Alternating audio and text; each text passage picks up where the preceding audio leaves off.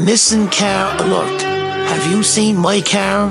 A black Audi with license plate L33339 missing from Limerick. The owner, John Murphy, that's me, I'm John Murphy, right? And I'm seeking the public's help in locating my car robbed outside my door last Saturday, early Sunday. I know I drove it home from the pub and parked outside my door, and it's gone. If you have any information regarding the whereabouts of my car, contact me, John Murphy, immediately via Bangor Road Garda Station. They know me in there. Don't talk to anyone but Con Scott, Sergeant Scott. He's on the case. Any details, no matter how small, could be crucial in the search for my car robbed outside my door. Okay? Black Audi. L333933. Go on. That'll do, Margaret. Hit stop on that there for me. Hello, and welcome to All the Best Bits, another audio commentary episode, and this time it's for the pick from Best Whodunit Scene, C. Robert Cargill. He mentioned LA Confidential. That's the one we're doing tonight, and as usual, I'm joined by my co-host, Will Collins. How are you getting on, Kevin Lehan? Looking forward to LA Confidential. It's been a while. And it's kicking off our Christmas season, because it's a Christmas film. Is it? It is. Well, the big massacre in the film takes place on Bloody Christmas, as they refer to it. Oh, wow, So- yeah, okay. The police beatings take place on Christmas. But, you know, it's an easy mistake to make. And the voice that you just heard there is our guest for this episode, Rioghnach ní Ghrioghair. That's perfect for Hello, Rioghnach. Well done.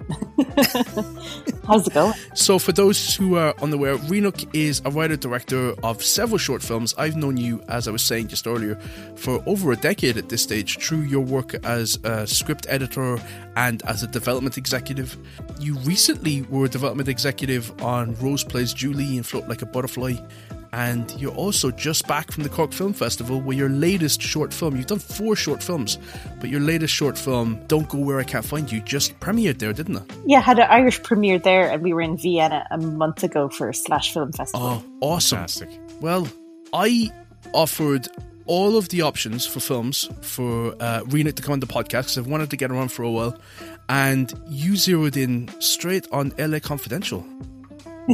It's kind of it's definitely a foundational film for a lot of my tastes and my own journey with cinema, because I watched this for the first time far too young. I was 12 when I saw this, and not only saw it but became obsessed with it, and then subsequently started reading James Ellroy at about 12, 13, 14. Oh, wow. And that was way too young to be introduced to that kind of those kind of worlds. Did you watch it on VHS? Was that how you were introduced to it? Oh, yeah, absolutely. Yeah. It was definitely out of the cinemas at that point, and it probably would never have come to Dundalk. Maybe it did, but we only had about 2 screens in the Adelphi cinema at that time. But there was this really good video shop, Cassidy's Video Shop, that had, you know, like The Last Temptation of Christ hidden away from the Catholics out the back. You know, they kind of had a good range of, they didn't stock latest blockbusters. You could go to Extravision next door for that, but you could go and get, you know, really good films. So you would wander in there and grab something off the shelf that looked good. And this looked pretty good. And I don't know what possessed me to take it off the shelf when I was 12, but I'm glad I did. I'm glad you did as well. And you're just reinforcing my theory that a lot of people that work in the film business saw something they shouldn't have way too young, and it became a formative experience for them. Yeah. Or trauma that they have to work through. Exactly. Yeah. I do think there is a sort of a trying to understand something that really deeply affected you. Understand the power of it. An insatiable curiosity for the rest of our lives. Definitely. I think with every guest we've had so far, they've all had that foundational experience with a specific film, and that film seems to just resonate with them, you know, throughout their career, and it seems to be one that they are constantly going back to and touching upon, and it's so cool that yours is a noir. You're the first person to it, because myself and Kevin, we talk about Steven Spielberg so much, and for a lot of people it was Steven Spielberg, but this is a really cool one to get into at the age of 12. And, and you're accompanied by your cat. I'm enjoying your cat as well. This is Special Agent Dale Cooper, who is going to make himself known all the way through this. Twin Peaks reference. I know. And we have Kiki from Kiki's Delivery Service, but she's a model. Great choice. This is why we should be doing the podcast on video, Will. Yeah. So, I wrote down a little sort of blurb to help us ease into the film and sort of remind people that might be unfamiliar with it. Because when C. Robert Cargill mentioned it on Whodunits, I was struggling to remember all the specific details of the film because I know it's quite plot heavy. Yeah. And so, it's from 1997. It's a neo-noir crime film. It's based on, as Rioghnach said, a James Ellroy novel of the same name. It was the third book in his LA Quartet series. It's a book that Ellroy described himself as a fucking huge book, a book for the whole family, if your family is the Manson family. And it was adapted for the screen by Brian Helgeland and Curtis Hanson, who also produced it and directed it. And it stars, as many people will know, it stars Russell Crowe as hothead detective Bud White, who works more as an enforcer than a police officer, Guy Pearce as his cool-headed, steely, emotionless partner Ed Exley, and Kevin Spacey as a Hollywood sort of hanger-on-ish type, a narcotics sergeant named Jack Vincenzi. Did I say that right, Rioghnach? Vincenz. It's also co-stars Danny DeVito as the tabloid reporter Sid Hutchins, James Cromwell as the police captain Dudley Smith, David Strathairn as Pimp Pierce Pratchett, and Kim Basinger as Lynn Bracken, the sorrowful call girl with a resemblance to Veronica Lake. The film was nominated for 9 Academy Awards, including Best Picture, and it lost out on the night to Titanic, which swept the board. But it did win 2 Academy Awards, and that was Kim Basinger for Best Supporting Actress, and Curtis Hanson and Brian Helgeland won for Best Script. So, yeah, I'll count this down.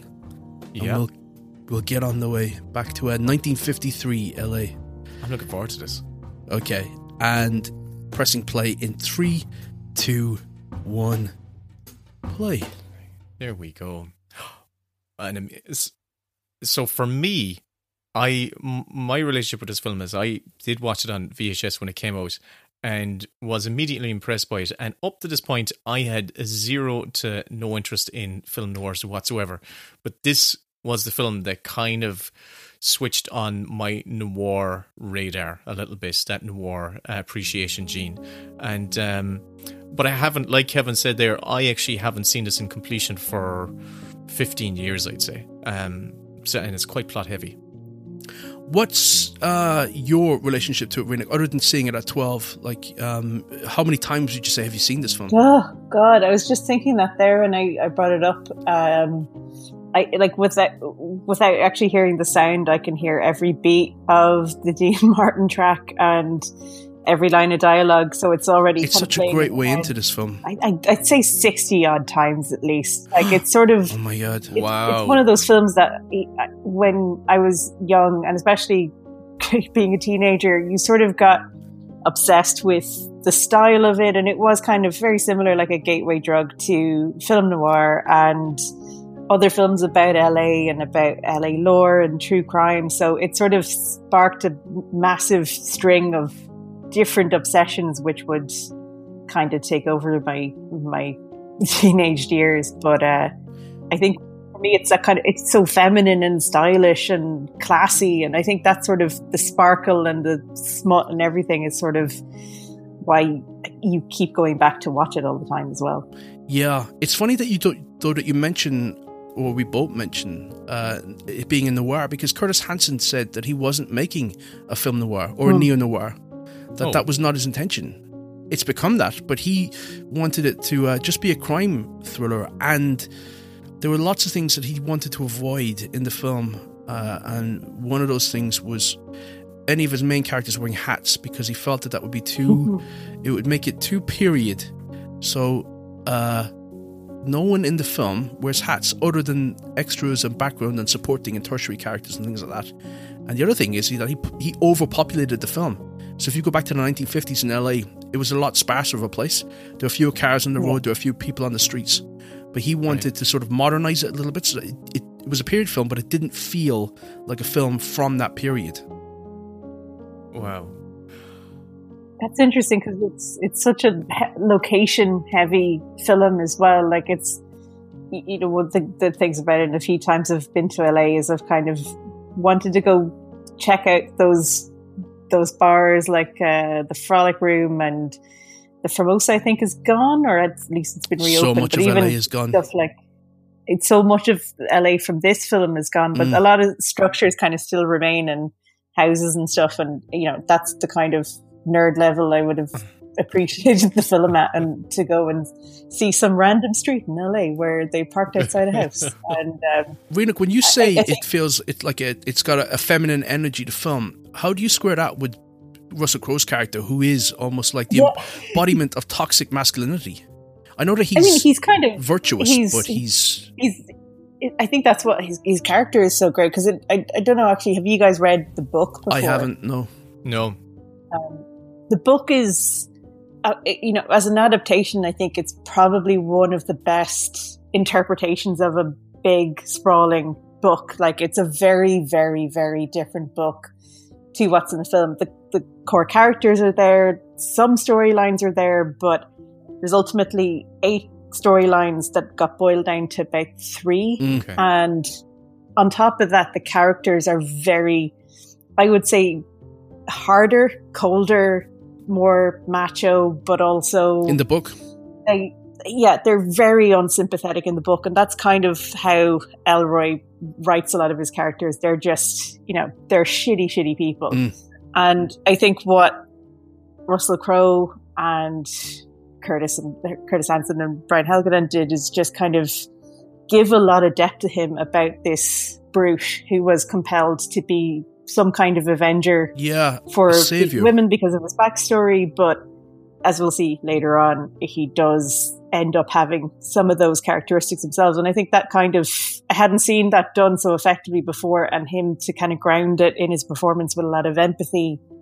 But as a feminine thing, like it's such a masculine film, but I think it's the glamour is so intoxicating to watch, because the looks and the hair and that kind of 50s mirage is just so intoxicating to watch. And, you know, you get obsessed with, you know, movie stars like Rita Hayworth and Marilyn Monroe. It's sort of, it bounces off that same kind of obsession of like what women and their sensuality kind of looked like in the 50s, and how that's kind of part of the kind of the glitter on the outside of LA, and then it's got all this like nasty, racist, horrible undercurrent underneath it.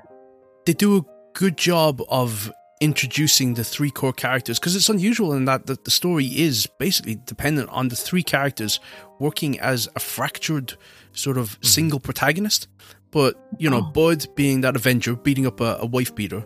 Then you have Kevin Spacey, who you'd think almost is a movie star, because he's in a Hollywood soundstage, mingling with actresses, and he's talking to a tabloid reporter. And he was modelled on Dean Martin as well. At least a lot of that kind of, the suave, it was very much Dean Martin, how he was painted.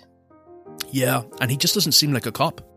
And then you're going to get straight-laced Ed Exley, who's also, I suppose, wanting to prove himself, but in a totally different way. He's more of a career, so he wants to live up to his dad's ideals. So it's the total opposite of Russell Crowe's character, who despises what his dad was.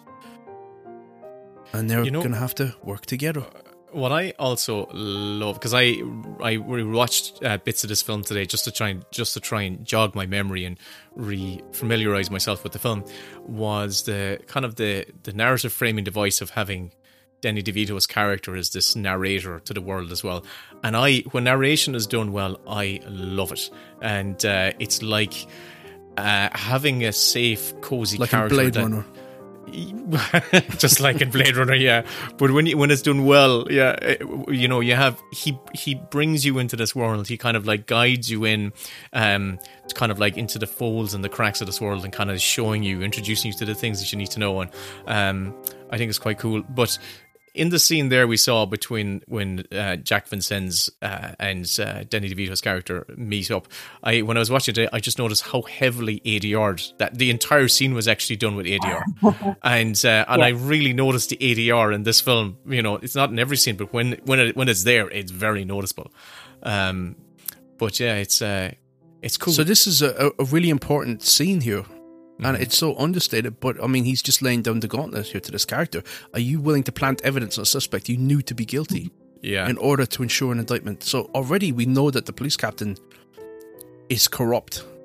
But the way he's saying it to him, the way he's saying it to him is like, you know, it's almost like there's almost a nurturing kind of question. It's just like, look, I'm saving you from a hard life. Like, you know,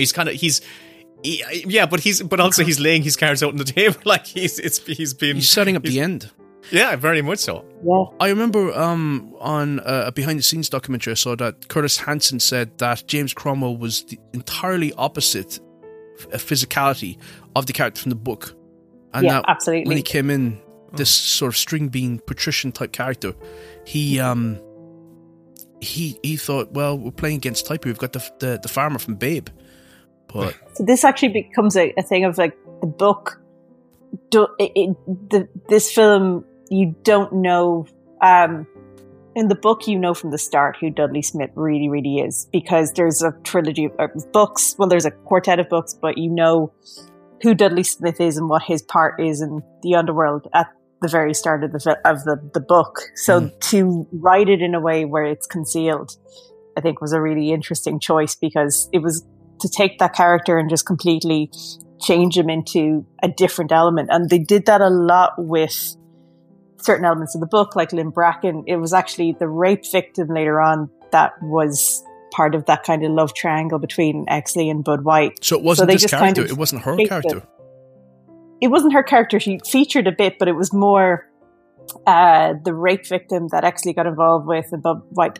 It has been a while since I read it, but these were sort of the main takeaways I remember was they had so many sprawling elements and storylines, and you know, even this guy Buzz Meeks was a main character in one of the other, I think it was The Big Nowhere.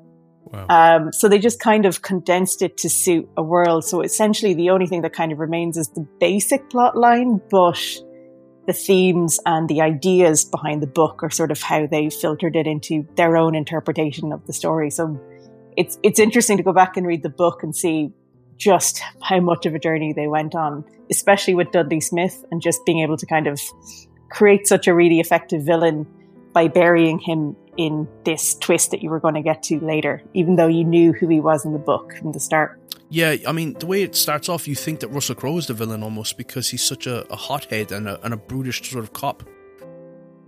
But Curtis Hanson, he'd just come off of doing The River Wild, and then he was doing this. It's quite a change of pace from like his earlier films with The Hand That Rocks the Cradle and some of the comedies he did before that. So The River Wild was a tough shoot. That was, I remember, you know, reading a documentary about that and or whatever, listening to one, and Meryl Streep almost died on that, and they pretty much had to shoot it on location, most of it, with the actors in the boats because the doubles didn't work or whatever it was. So it was a very difficult shoot. So yeah, I suppose I hope this was easy for him. And Kim Basinger, it is iconic. It's almost as iconic her in that cape as Mina Suarvi in American Beauty with the Rose Petals, sort of those 90 sort of prestige films. Yeah, prestige films. That's the word I'm looking for, or the phrase I'm looking for. But yeah. You know, he's Russell Crowe's dirty partner.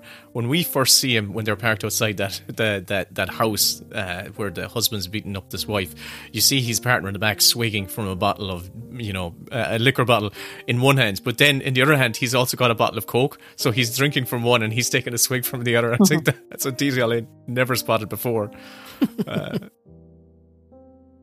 this is like the intersection of the police and the Hollywood side of things, where it's you scratch my back, I'll scratch yours.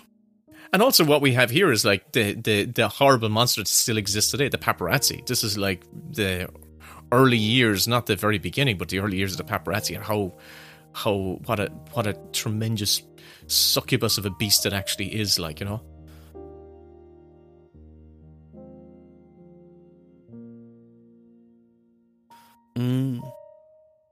But it's quite ironic that you have Kevin Spacey exposing nefarious sort of a Hollywood indecency.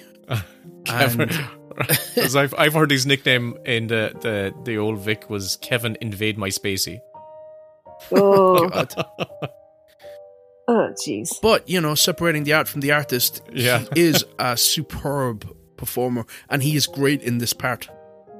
He really is, yeah. I think I was reading, I think, an interview with Curtis Hanson at one point. I had wanted to work with Kevin Spacey, but it wasn't until he won the Oscar for Usual Suspects that Warner Brothers would even look at him. So this was kind of his first post first Oscar kind of studio film, I think. And he helped, you know, he helped Curtis Hanson with casting Guy Pearce and Russell Crowe, who were two nobodies.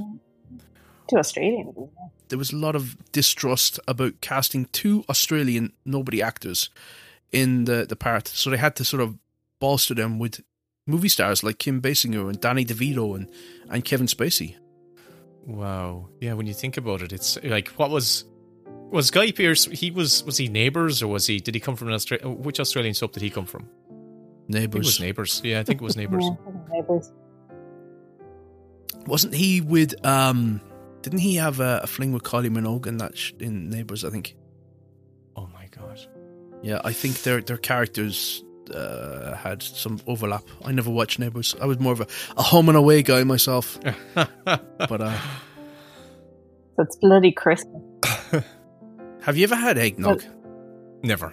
It's nasty. I mean, I think it depends on how much rum you put into it, but God, I don't like rum on its own. you know, it makes me kind of. So Bloody Christmas is actually a real. What I like about this is that it does overlap with some real crimes in LA in that time, Okay. and real people like Johnny Stompanato and Lana Turner. Their relationship was really a thing, and he actually ended up being shot by her daughter. But Bloody Christmas was a real act that happened. In fact, it was a lot worse than how it's portrayed in the film, because 50 police officers got involved in the beating with over 95 minutes, and it wasn't until the Latin American community lobbied that they actually got indictments. But it worked out close to how it is in the film, with cops ratting at other cops and things like that. So it was a real event that seemed to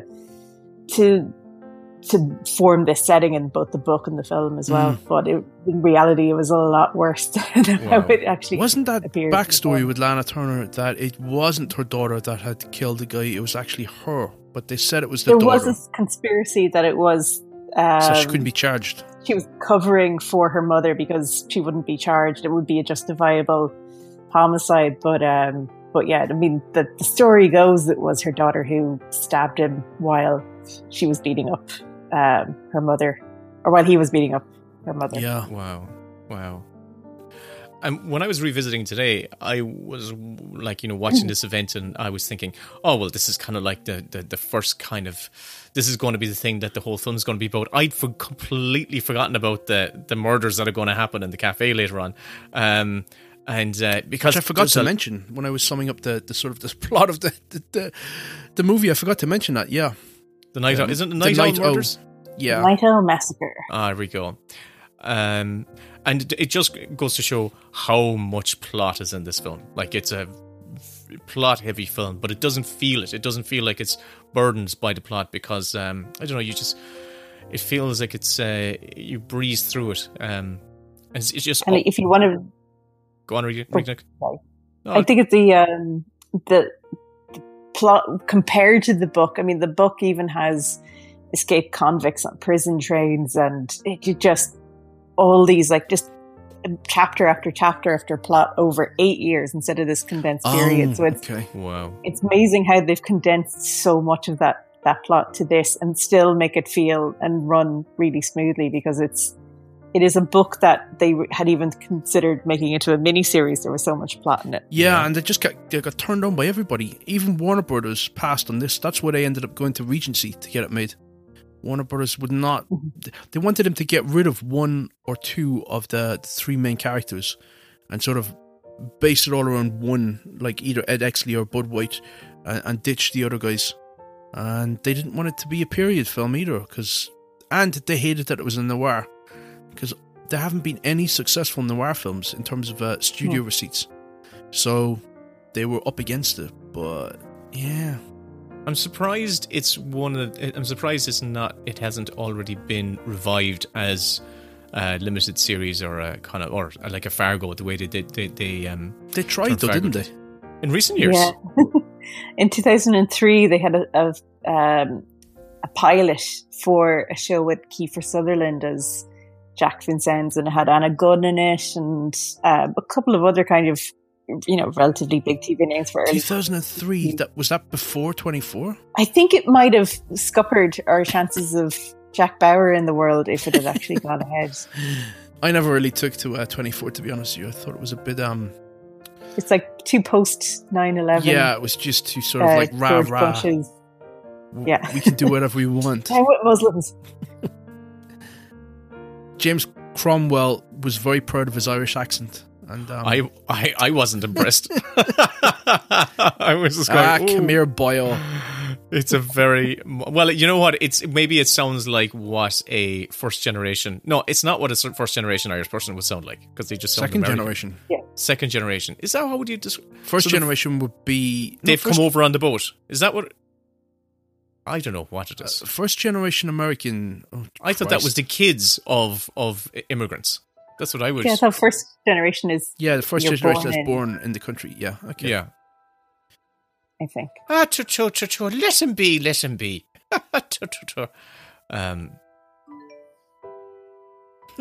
Somebody got an email.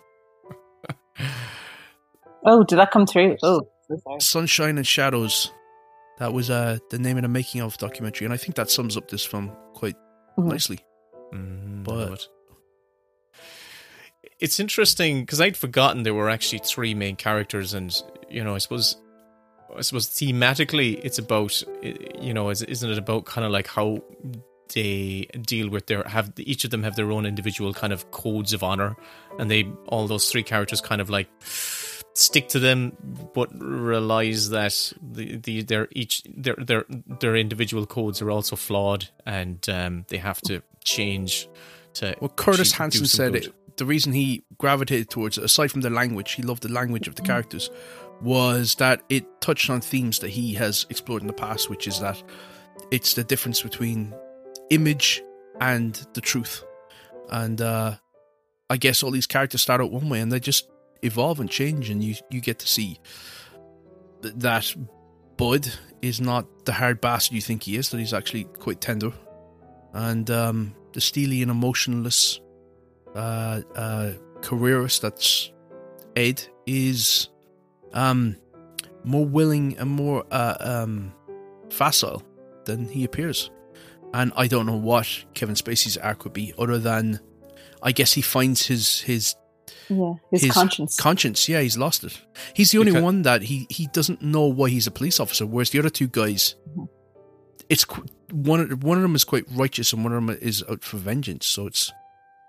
I think he suffers from his... I think basically, in my rough kind of like recollection of it, is that he pays a price for his lack of code, in the sense that he gets someone killed directly because of his actions and because he's too late to actually step up and do the right thing. So I think maybe that's it. But do they go into Rollo Tomasi in the book? No, actually, Rollo Tomasi isn't a thing in the book. Even the backstory of Exley's father, his father's still alive in the book. As far as I can remember, it has been almost 20 years since I've read it. But his father's still alive, and Rollo Tomasi was a device that they came up with for this film. It's really economical and it's quite great. I think it's a really interesting, pivotal moment for these characters, at least for the characters in the film. Like, as I said, the book paints them a lot more two-dimensional, and they are just who they are the whole way through the book. But the one kind of combining factor that I think they all have is deep down they are still driven by some personal sense of themselves, of like Bud is still trying to kind of avenge his mother, and Exley still is kind of doing it for the public image as well. So it's all kind of it's interesting how it is scraping away at a surface to get to that raw vulnerability, to see what kind of cops they have to be. They're all dirty cops. I mean, you can say that each of them are quite flawed in really significant ways where they shouldn't be police officers, but they're just surrounded by real scumbags. So they stand out in comparison. But look how beautiful that looks. I miss when films used to look like this. Dante Spinotti. Yeah, that's true. An incredible cinematographer. Oh, sorry, who shot this? Sorry, what you say there, Rioghnach? Dante Spinotti. I forget. Didn't he do Heat? Heat. Yes, that's it. And a lot Last of really of the Mohicans, and he did The Insider after this. He did. He's done a he few hired Marvel him because movies. Has he? Oh, God. He did Ant-Man and the Wasp. He's done. Don't say that. I'll leave him be. He did X-Men 3: The Last Stand. Oh well. Okay. Hey, we all got to work. We do, but he hired him because he was Italian and he wanted that sort of he wanted to photograph. Curtis Hanson wanted to photograph LA in a specific way where he felt an Italian would tap into that naturally. There was a photographer he was inspired by a lot called Robert Frank. Robert Frank, I think, was Jack Kerouac, or he did a series of photos for Jack Kerouac called The Americans, and it's that kind of the cinematographer said he wanted it to look like he used available light and light source, so there was no artificial lighting or stage lighting. It had to look and feel like you were, candidly sitting in a bar with them or sitting across the street. Just have that kind of candid LA city photography kind of look. And it does have that, and it's really inviting. You just feel like I'd like to walk along those streets. I'd love to just go down to a cafe and have a cup of coffee. But at night out, and just grab a sandwich. Hey, he hired him. Go on. He hired him without a lot. This is Curtis Hanson. He didn't give Dante the script. He didn't want him to read it because he said he would immediately start picturing the film. And he gave him that flip book of images, and he said, "I want you to look at this. This is what I want this film to look like." And then Dante was like, "I really want to be a part of this film." Wow. Hey, I'll give you some interesting trivia about him. He shot Michael Mann's Manhunter, but not only that, he shot the remake of Manhunter, Red Dragon, for what's his name? Oh, no way. Yeah, I've just seen that right now. For Brett Ratner, so he did two movies with the scummy Brett Ratner. Yeah, so that's it, yeah. Oh, and no, 3, he did that Tower Heist thing as well. So he actually worked with Brett Ratner a few times. Oh, that is so sad. That's such a decline in the quality of material that he's been offered. Look at this. They built this set because they wanted to have it... excuse me. They wanted to have it at a place which signified the pillaging of the land. Oh, wow. So all the oil refinery sort of drilling machinery behind them. And like, if we didn't suspect the James Cromwell's character up to now, we really should be suspecting him, because he's the first time he's talking to Ed Exley, he's kind of saying, "Are you willing to do dirty shit?" And now he pulls in Russell Crowe and he says, "I want you to do a job kind of off the books for me. You know the type of job that you're good at." And we see him in this rundown motel area, Russell Crowe just laying into a guy tied up. And I think it's the best way to plant, a really great film. If you wanted to hinge on a reveal of actually it's this guy, you can't paint him as a perfect fatherly figure. He has to be corrupt, because your brain kind of, rationalizes it as oh, well, he's the right kind of corrupt for that job, Yes. and there's nothing untoward there. Obviously, we're looking over here. So it's a great distraction for people who are thinking of, okay, no, that's how I can compute who his character is. If it's too clean, then you know there's something Well, it's up. like in movies, whenever I see parents interacting with children and it's so idealized, and it's like, give daddy a kiss and let me read you a story, and the kid is like so cute, you just know something bad's going to happen. Because they just don't feel real. It's just the shorthand of like, they're with a perfect family, everything was perfect, and then something goes wrong. Same with villains, they've got to be real people.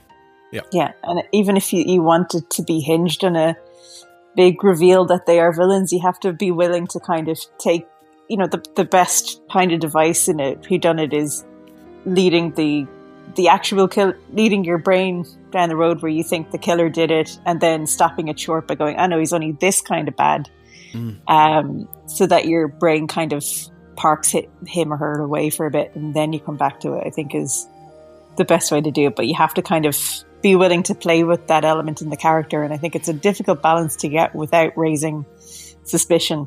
I bet this still goes on where the police are like calling up the tabloids, like the Inquirer, and slipping them information. Oh, well, definitely. I was because I was watching the scene today, and the way he dismissively gets his secretary to look up the number, and I said, "Oh my god!" Like, you know, obviously there were no female detectives at all or police officers at that period of time. But I said, wouldn't it be so great if you had a story set in this era where it was from, like, you know, the secretary's point of view, and she's the one who's actually doing all the work, all the detective work, and just giving it to these detectives who are going in, just collecting the glory and getting the medals. And she's there just going, oh, rolling her eyes, going, oh. She's the one doing all the legwork, yeah. This is what it is. This is the case right here. Russell Crowe is so baby-faced. He looks like a child. This is him coming off Romper Stamper. I think this was... That's what got him the part, was Romper Stamper. Yeah. I've never seen Romper Stamper. It's heavy. But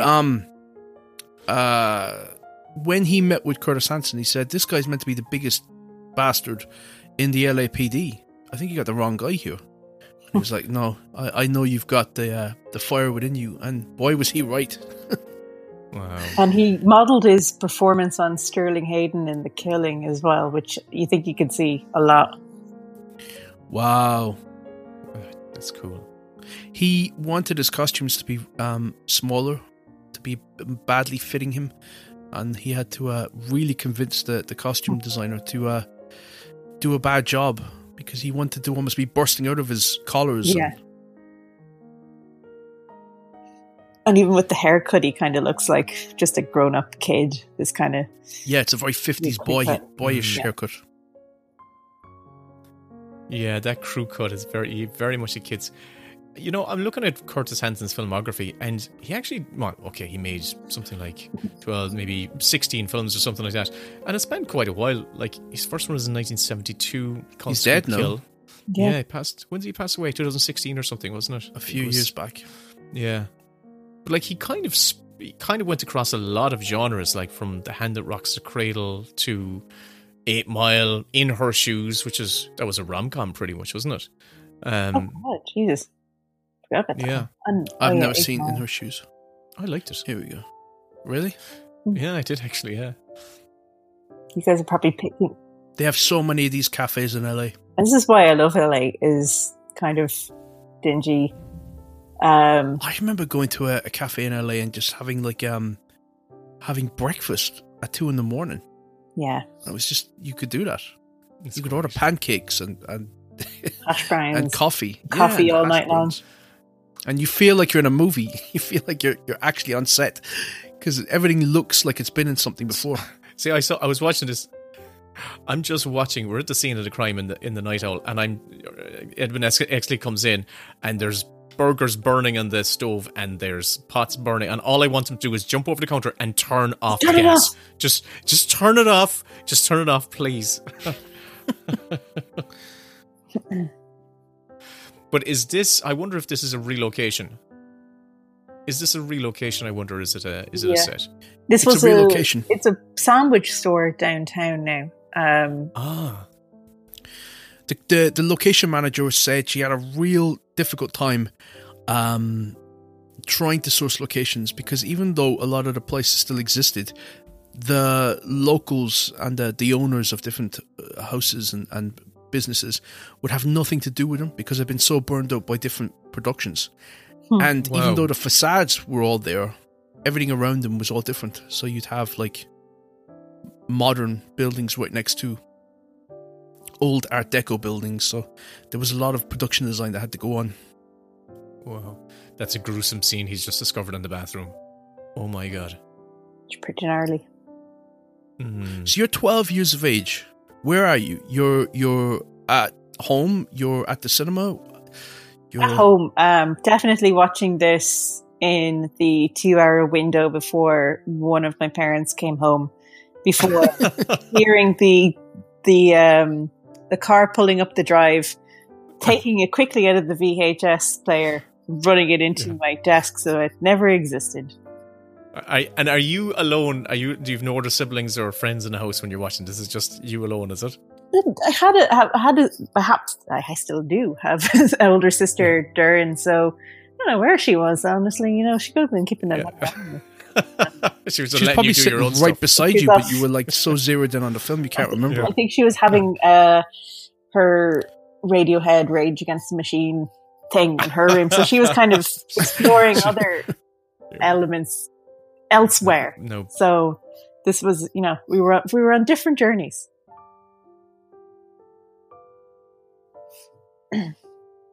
This is based on an actual event. This massacre. I don't know. I suppose they'd cut in the stock photos if it was. This actress, I don't forget her name, but she's in Terminator 2. She's like one of these character actors. The more movies you see in the 90s, they pop up in everything. But she was kind of like the receptionist in the Pescadero mental institution. Very random fact there, but just that kind of, she has this very unique voice that every time I see Terminator 2, I'm like, oh yeah, it's Susan Leffler's mother. Oh wow, I love. Yeah, again, great faces, Kevin. We have so many times in these audio commentaries we've said, yeah, we just love having good faces. Although Guy Pearce was complaining that he had to have his teeth capped to be in this film, and he found them quite cumbersome because he was trying to put on an American accent, and he had his your whole mouth has to change. Yeah. Ugh. So the Bud's partner, he was fired, wasn't he? He was fired for his involvement in the pending indictment. Christmas. Yeah, pending indictment. And this was one of the victims in the night out. And he is the girl that we saw outside the liquor store, who had obviously was recovering from nose surgery. She's one of the victims as well. And he'd said he had a hot date or something like that. So the plot thickens. Yeah. And now for me, I'm kind of like going, okay, this is like a new experience for me, because I forget how the turns happen. So I'm concentrating. I'm concentrating on it, and I need help. I need guidance throughout this. So then they've got 3 suspects already. Suddenly they're black. So now they have all of the police force to come after them. This is a great interrogation coming up. This is actually, this is one of the things that I was thinking of today. It's since, this being made in 97, a few years after the LA riots, a few years after OJ. King beatings, yeah. It kind of encapsulated a mood and a realization that I think America was kind of coming to about the glory of the LAPD. And I think it's sort of a reason when I keep watching it, it's just so enduring, is because it's that kind of sickening realization that it's still fucking relevant. and especially in these upcoming scenes, which are, every time you watch them, probably the most uncomfortable scenes of the whole film. It's especially when... It's the power of movies. When you see something, you can identify what needs to change. People might not have the will to make that change happen, but they can't ignore anymore what they're now aware of. So it's one of the great powers of movies. It's also worth noting at this point, I know we can't hear it, but Jerry Goldsmith's score. Jerry Goldsmith, who also did Chinatown, which is a perfect companion piece for this as well. It's just such a fantastic score, and with those kind of brassy notes the whole way through, it's like, I don't know, it's almost exactly kind of the same phrases he uses in Chinatown as well. But yeah, it's a shame we can't hear it. Oh, I'm hearing it. Oh, I just turned it up a little bit. So I just turned up a wee bit just so I can hear it, and it is fantastic. It is. He was such I'm a sorry, great composer. people listening at home, you are not going to get to hear it. Yeah. Oh, Jerry Goldsmith was a legend. He really, really was. This is a famous home, isn't it? Yeah. Or am I? I think you can kind of go to these things. I did such a weird location hunt when I was in LA, but this one was a little bit trickier to get to. I think it's near Griffith Observatory, but it is. Did you do one of those things? The sort of the seek out the famous locations from the film. Kinda. I mean, it was sort of like get into a lift in an Uber and go to places that had been used in about 50 films, like Greystone Manor, kind of up around Beverly Hills, is used in everything from Big Lebowski to There Will Be Blood. It's like one of these big lofty houses, and they shoot everything there from America's Next Top Model to, there's a scene in Air Force One where the Russian president wakes up. It's like they just use it for absolutely everything, and you're walking around going like, and there's a bowling alley in the basement, like in There Will Be Blood, but yet it's the Big Lebowski's house. Oh. Class. And so this one, you're saying this one's close to Griffith Observatory, isn't it? I think so. From I'll have to check my stalking diaries of because it is a residence where people do actually live. So those were ones I didn't want to be snooping over. I've walked up and down this. It's because it's so vast. Like LA is vast and sprawling, but I've walked up and down to Griffith Observatory a couple of times. Yeah, and you just kind of, I'm enviously looking at these houses going, oh my God, who lives there? How can they afford to live here? He was making good money as a pimp. He really was. He turned down this part because he'd worked with Curtis Hanson already on River Wild. He was Meryl Streep's husband in that. Yeah. And he offered him this role and he turned it down. And it's like, why would you do that? Why? And Kim Basinger turned down the part, and she said she was talking to a friend of hers who's either in hair or makeup, and she said the costume department here for LA Confidential are making your costumes, and she was like, I'm not in that. And they were like, well, they're making your costumes. Curtis Hanson was so insistent that it had to be Kim Basinger. And again, he went back to David Strathairn and said, listen, you will figure it out, because he was really wary of doing this part. He couldn't relate to this character. Yeah. And he showed him, I can't remember what film it was now, but he gave him a reference point, and then he nailed it. He does remind me of a lot of characters from noir that I can't quite place now. Just kind of like sleazy, swarthy sort of. Playboy, but he does it with a charm in a way that you're kind of like, oh yeah, okay, fair play to him. But he does give. He is the epitome of a nasty, sleazy pip in the novel. But it is another example of how great the performance and the script give depth to an otherwise shady and sleazy character. Yeah, because it's not stereotypical. It's more, he's more Errol Flynn than he is a pimp, The pencil mustache. Yeah. Here we go. Oh, look at your own personal screen. It's like being at my house on a Saturday night. And that film... That's Sullivan's Travels? Or the Blue Angel? Oh, no. That's not the Blue Angel, is it? Which film is that? I'd have to look up on my thingamajig. Thingamajig. 9 nominations, and Titanic swept the board. And little known film that year. Yeah. It was a really competitive year though at the Oscars. Oh yeah, 97 was a great year. Pam Grier was up for Jackie Brown. And it was the year of As Good as It Gets. I think Robin Williams won that year, and Jack Nicholson won, and Helen Hunt won. And then little old Jim Cameron won. Where did it, just came in and out and just out of the blue, got that one. I'm just trying to find how this one performed when it opened. Give you some... So she was considered to be an older woman at that stage, but she looks comparable to Russell Crowe to me. So do you want to hear the top 10? So this film was released in around the, weekend of September 19th, 1997, right? Well, I give you the top 10 of the box office that weekend. Go for it. Okay, at number 1 of the box office was In and Out. That's did you mention the Kevin Kline one? Yeah. Number 2 was The Game, the David Fincher film with Michael Douglas. Mm-hmm. Number 3, new release, was The Wishmaster, which God. Is that a horror film? It is, yeah. It's a crappy horror film. I've never even heard of it. And I didn't. LA Confidential opened in 4th position, followed by The Full Monty, which was making a lot of money. This opened in 4th position. Yeah. That's terrible. In 6th Full position Monty. Ugh, good God. That film. In 6th position, there was 1,000 Acres, which is a film I don't know what that is.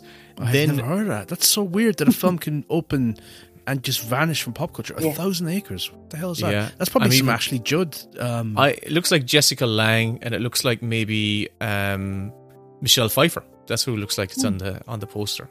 Okay. 7th position, G.I. Jane. Remember that Ridley Scott one? I do. Oh, God. Money Talks. Money Talks is a comedy. Is Damon Wayans? Looks like that. Yeah. 9th position was Air Force One. My God, I remember seeing that in the cinema. And then 10th position was Fire Down Below, which was Steven Seagal. That's what it was. Don't remember that either. So there we go. This opened in 4th place. And what's its box office been? Oh, since that, in total, it made a domestic gross of 64 million, which was very, very good back in the day. Because the budget for this was only 15 million. Yeah, 64 million back in the day was excellent. But it never really went to the highest position it was at, was in 4th. It never went higher than it. But obviously, it had a long run because of all the Oscar, the Academy attention. That gives these films an extra life at the box office. So that's why it's worth getting a nomination. Back then, I don't think the Oscars matter anymore. Probably not. Oh, back then, yeah, it meant a lot more, but yeah. Do you know that the role of Bud White was also offered to Michael Madsen? Really? Huh, okay. Michael Madsen. Not sure about that.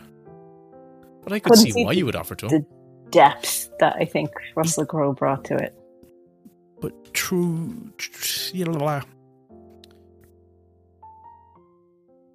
Reservoir Dogs era. I could see it being offered to Michael Madsen.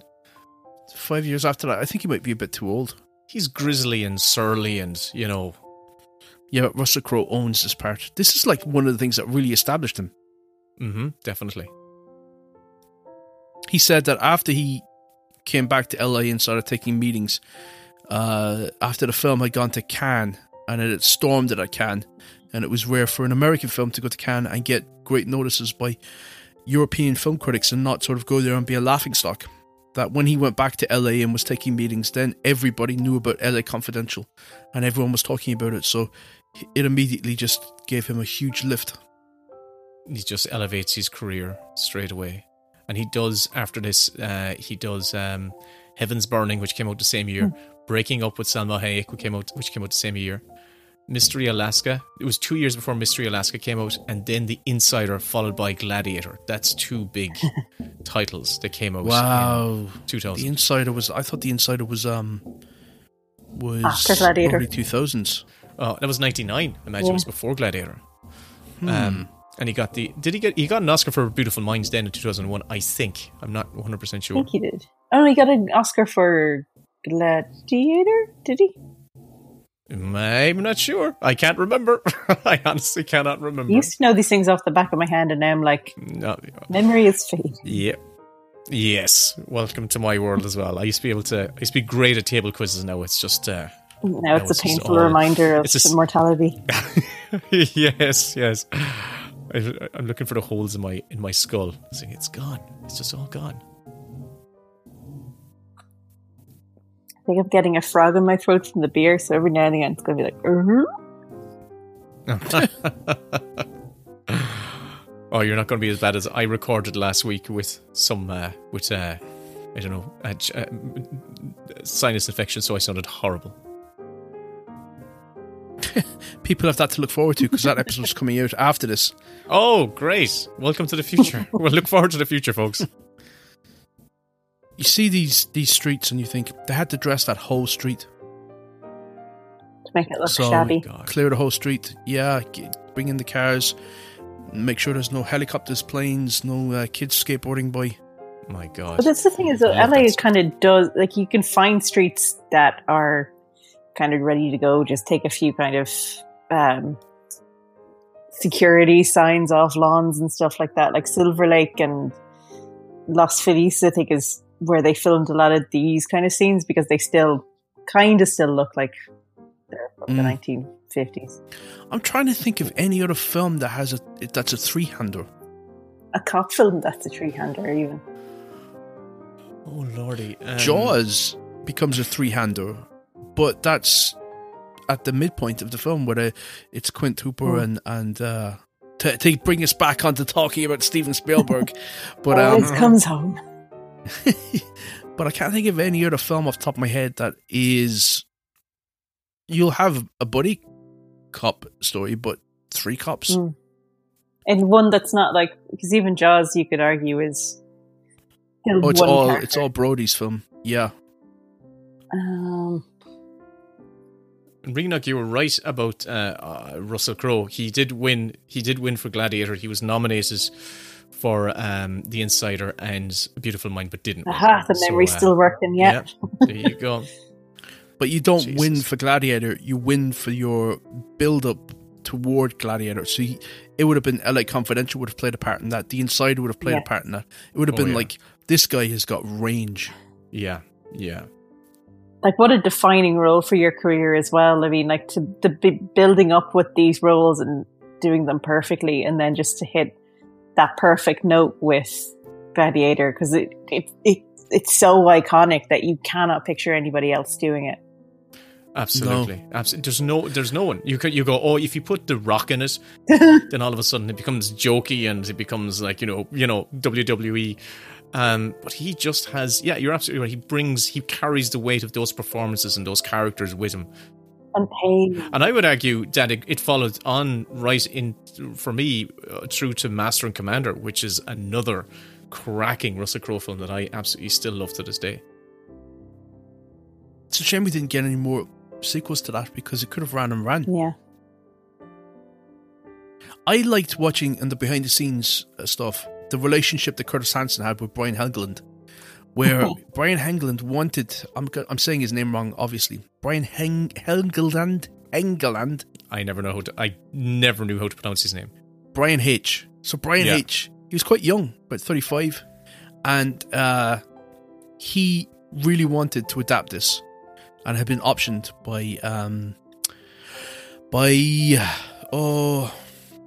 a producer whose name I can't remember because my brain is also Swiss cheese. Right. And he was told, no, Curtis Hanson has pitched for it and he's gotten it and he's going to be writing it. And Brian H's agent said, please meet Brian. I think you'll hit it off with him. He met him. They had coffee and they did hit it off and they decided to write it together. And it was like, that does not happen. That really speaks to the magnanimous nature of Curtis Hanson, where it was like, okay, kid, all right, let's do it together. You really want to do this. I really want to do it. Why don't we just team up and do it together? And you see it in all the sort of the behind the scenes sort of conversations that they just really enjoyed working together.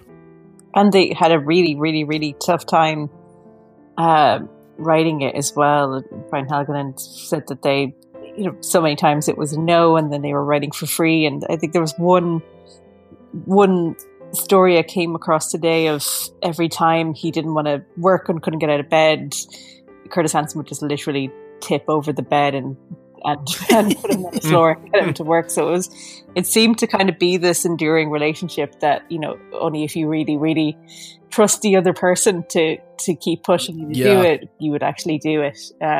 Anybody tip me out of bed, they're getting stabbed. Cats do it every day, and they're lucky they're still around. I'm just looking up three-handers, and the first one that came up, Ferris Bueller's Day Off, which I think you can still. Oh, right. Very good. Well, because that movie is Cameron's movie, but Ferris Bueller's the title character. And but there's Cameron Sloane as well. It goes Harry on the Potter. journey. There's True Grit, Maddie Rooster and LaBeouf. Oh yeah, okay. Three Amigos. There we go, Kevin. That'll do. It's not loading, but I think I've proved my point. This is such a great sequence. So tell me where we are now, because I'm the one who's playing catch up here. They've brought in these suspects, and they are just turning the screw on them and basically setting them up to fall for their group. He's tricking them into admitting to have done it. But they are guilty of another crime at this point. That's why they're not asking what this is about. So their guilt seems fairly apparent as far as we're concerned. But also by the time that they got there, it seemed like the other cops that beat them to it were very keen on making sure that they got shot before they got a chance to talk. Oh, yeah, because Exley was like, do not shoot them. Shows he's a bit of a dirty cop. Like, he's not the good guy we think he is. Because of the tricks he's playing on them in the interrogation. He's so conniving. He's in the sense he's like, being the cop that all of these cops who doubted him before, he's now proving that he can be the dirtbag that Dudley Smith said he wasn't capable of being. Mm-hmm. Yeah, that's the point. Is that he was when we first meet him, he was this straight-laced, couldn't be bent, but now he's shown that he can. Now he's shown he is corruptible when he wants to get. When the objective is... It's horrible, though. It's like he's just as dirty as the rest of them. Yeah. But, you know... And yeah, it's so compelling. Like, I think it's... Because he can kind of, you know, those little moments before he goes into the interrogation room, he's kind of like building himself up to do it. Like, those are the moments that we connect with him, that we kind of empathize with him. It's like, okay, he's got to do what he's got to do to get information and, you know, solve this case. We're getting to see some of and I suppose the Kim Basinger's character sees right through him. She sees that he is a little shiftier and dirtier than he thinks he is, whereas Russell Crowe is much more tender and big-hearted than you think. And that's what drives Exley mad, is that Exley is that Bud, the thug, is actually much more of a sensitive guy than he could ever be. And that is one dynamic the book plays on a lot in a much more macho way, because that plays out with the rape victim, Inez Soto, who's we're going to see in the next scene, after she's wheeled out of the hospital by Exley starts an affair with her, but I think it was, from what I can remember, it's been a really long time, I remember certain details, like, you know, Exley's being a tender, sensitive, patient lover, while Bud is the kind of brooding, you know, hypersexual macho guy. And that was sort of the tension that played off that love triangle with Inez, that I think they then tried to transfer to Lynn Bracken. But yeah, they've still kind of made it about what kind of man the other guy isn't or is. Cool. It's one of the best interrogation scenes, though, in all of movies. I love the moment where Russell Crowe snaps, and he literally snaps the back of the chair. It's like, it's just like, you're in for it. And he goes in, he starts to say, okay, you've got a 1 in 6 chance. And I wonder, because I didn't actually quite see it, did he actually have, like, did he take all the bullets out, or was there actually one in the... 2 out or something, didn't he? Oh, shit. He or maybe he left one in and he clicked it like 4 times before, like, a few times. He actually did leave one in. You're going click, click. You're like, Jesus, I'm serious. Oh, God. Fantastic. This is a really uncomfortable scene for many reasons. Just between, it's obviously they are guilty of this horrible crime. It's not the crime that they're investigating. Yeah. And also just this guy with no pants on, just laughing to cartoons. Yeah. Tonally, it's just so odd and weird and horrendous. It's kind of mundane as well, which always really effective. Just like laughing to cartoons. It makes it feel real. Yeah. It makes it feel like he's not hovering over like this ominous boogeyman. Yeah. He's just he's in relaxation mode. And the state of the poor woman. Oh my God. It's a girl, isn't it? Yeah. Oh my God. And it's daylight, the windows are open. It's a nice neighborhood. It's just it's always grim. It's just sunshine and shadows. That's it. Just happening inside just one of these generic houses. I love that in the window here you can see when he shoots him, all of the cops coming in through the window. It's just a really great example of, you can see the street name and the cops coming in. And have you read more of Elroy's books based on your experience with this? Definitely. The next one that I devoured from cover to cover was The Black Dahlia, which it's also the sort of the how it Orson runs. Welles killed her, didn't he? Oh, definitely, yeah.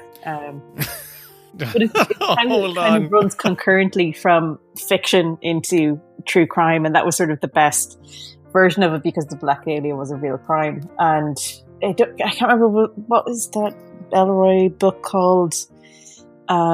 It's a memoir of his mother. His mother was murdered as well, so he's kind of got this very primordial connection to LA being this kind of place of glamour and murder and serial killers. So it's that kind of fascination with the grisly, dark underside. Like, not even just the crime and the mob crime in LA in this film, but just the nasty, gnarly, freaky crimes that only really have kind of existed in LA, like the Black Dahlia. My Dark Places. Yeah, My Dark Places, that's it, yeah. An LA crime noir memoir.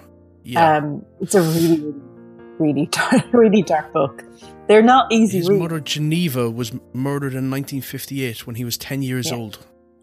Oh my God. And a lot of... It's like Bosch.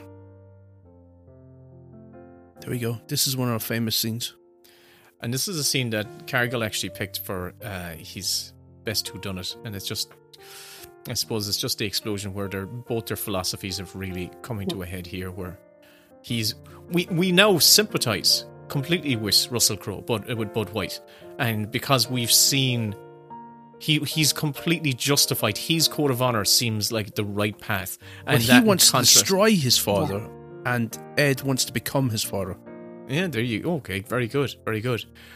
And you mentioned the Black Dahlia murder there, and it just conjured up a memory, and it's a half recall memory of an amazing thing where they feel one detective came to the conclusion of who actually committed the crime, and it was Orson Welles.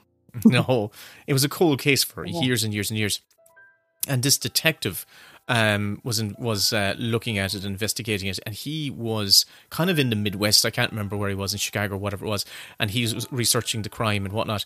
And when his dad was a surgeon, this is a true story now. Now I'm going to completely mess it up, but his dad was a surgeon, and his dad passed away, and he was going through some of his dad's books, and hidden in one of his books. That sounds very familiar. Is a photograph of the actual victim, and not only that victim, but another victim, an identical crime scene. And it turned out that his father, I don't know if it's been proven, but his father was a prime suspect in the person who not only did the Black Dahlia, but it's like Jack the Ripper. murder. They think that Jack the Ripper was, I think that's been debunked now, but if for a long time it was, that they said it was the royal surgeon. Oh yeah, Jack the Ripper. Or some member of the royal family who's snuck to the lower ebbs of London to satisfy their dark lusts, as you do. So we are now at, oh Jesus, shit's gone down now. So they've gone. It's a great scene. They're tracking down more suspects. There he is. He's shooting the guy in the back. or attempting to. So it's setting up Shotgun Ed. Because he's seen his partner, not his partner, but his work colleague killed, and that's just pushed him over the edge.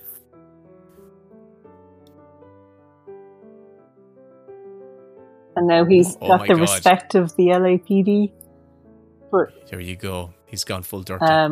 But also, one thing I love about this film from having watched it so many times is there are so many montage sequences in it, and they're all great, and they never feel excessive. But it's all because the book has a lot of long passages of time. I think it's done so well with like a really going from a dark scene like that to like K Fortune's or what is it, K Star's Wheel of Fortune into like the Hollywood part of it. It's just how they shift tonally into like glitz and glamour after a scene like that, and kind of go, okay, everything's fine again. But it's a great use of montage in that they do at least 3 times in the film.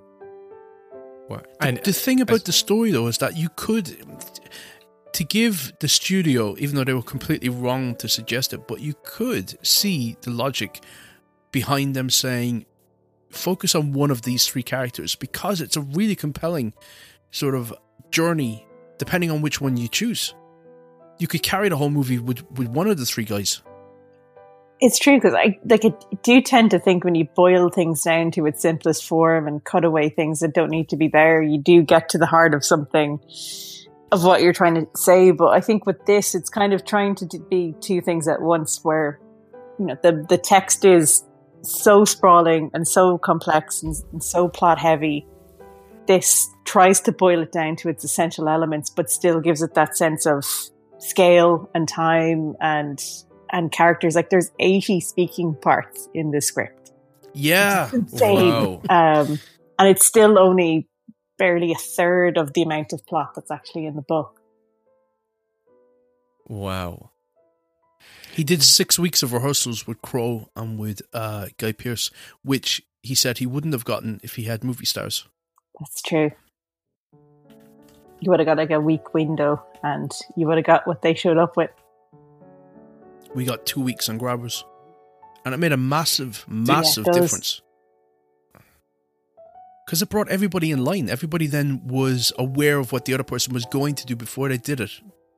And performances sort of were modulated so that people weren't coming in with a take and then you're already recording and then you've got that take basically committed. And so having rehearsals, if you can build it in, the film will benefit from it. But it's hard and it's expensive. And this is the tricky thing when you've got films, that this is something I've just learned from development of those films that go over the €2 million mark, or those indies that do rely on stars. You're relying on stars to be available for a window, and they're not necessarily going to bring a really great performance to that film, but you need their presence to ensure that you get the budget to make it. And that's a kind of a gamble that you take when you're going over that budget level, is making sure you cast properly and they give you the time to rehearse. Is this, I assume, Rioghnach, is your favourite adaptation of a James Ellroy book? It's such a shame that Brian De Palma's Black Dahlia didn't really pan out in the way you would hope, because on paper that should be everything that you want it to be, but it was just quite flat. Definitely would be. I can't think of anything else actually. I didn't think about it, unless I just haven't been. There's other James Ellroy adaptations that I have completely missed.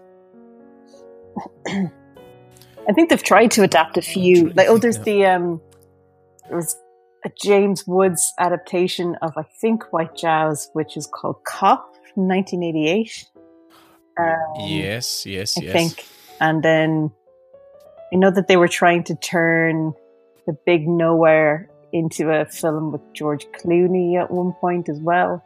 But it's kind of like he was sort of that kind of American author like Cormac McCarthy, where at some point everybody's trying to do Blood Meridian, but it just never seems to kind of, just rubs people up the wrong way, I think. And when you read James Ellroy, it is it is tough to read the amount of not just swearing, but I think it's the hate. You know, there's swearing, but then there's the hate behind the swearing, and it was sort of there's so much racist language within his text where it's not. It's the world that he's setting it in. It's not necessarily his point of view, but at the same time, you're reading it from a very singular point of view that is a world that is shockingly I don't know racist. that you can get away with that. You couldn't get away anymore. with it today, and I think his books still kind of they are kind of lost in a modern world where you just can't write that amount of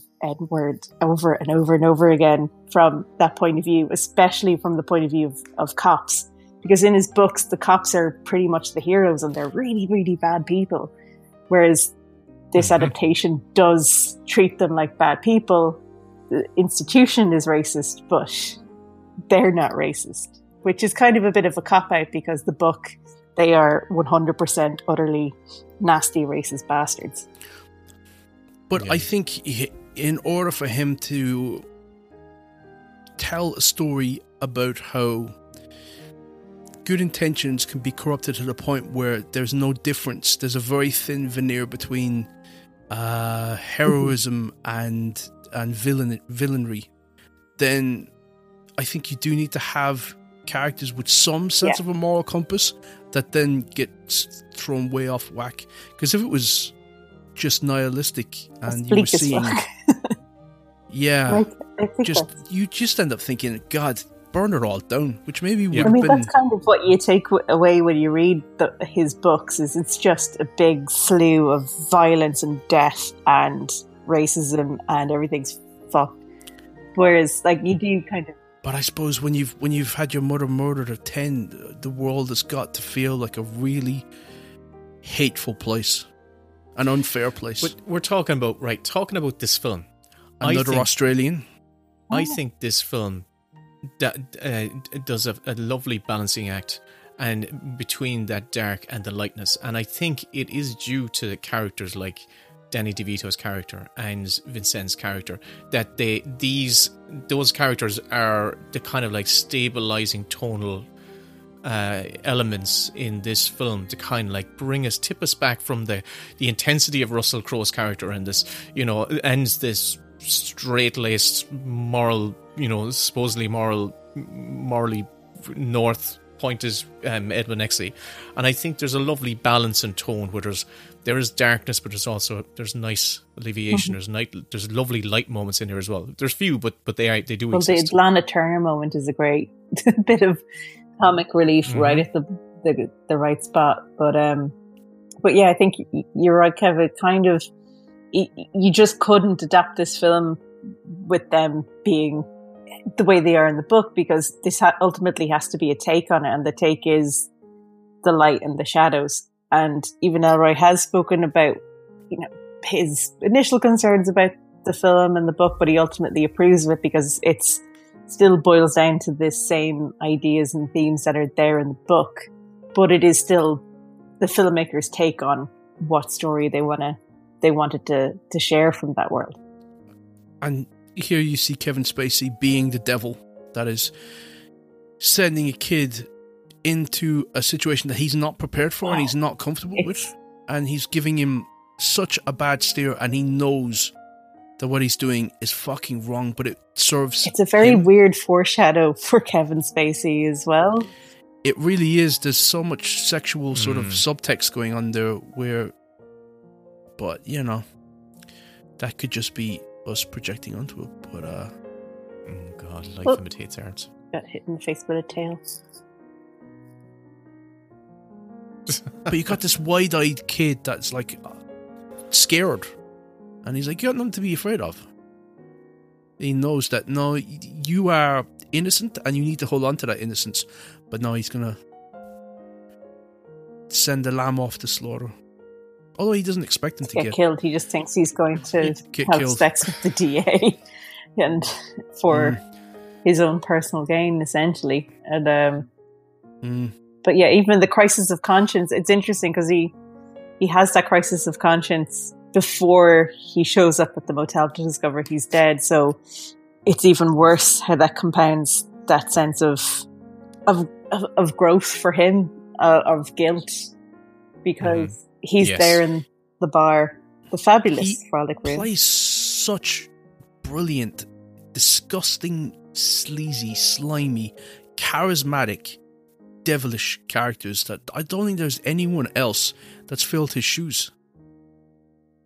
That writes that line between having a glint in the eye that is just a touch more sinister than you're comfortable with. He was so good at villains. The Frolic Room. Still there on Hollywood Boulevard. Yes. Is it? It's quite dingy on the inside. Like it is a weird old Hollywood bar. If you go to the New Beverly, Quentin Tarantino owns it now. That's true.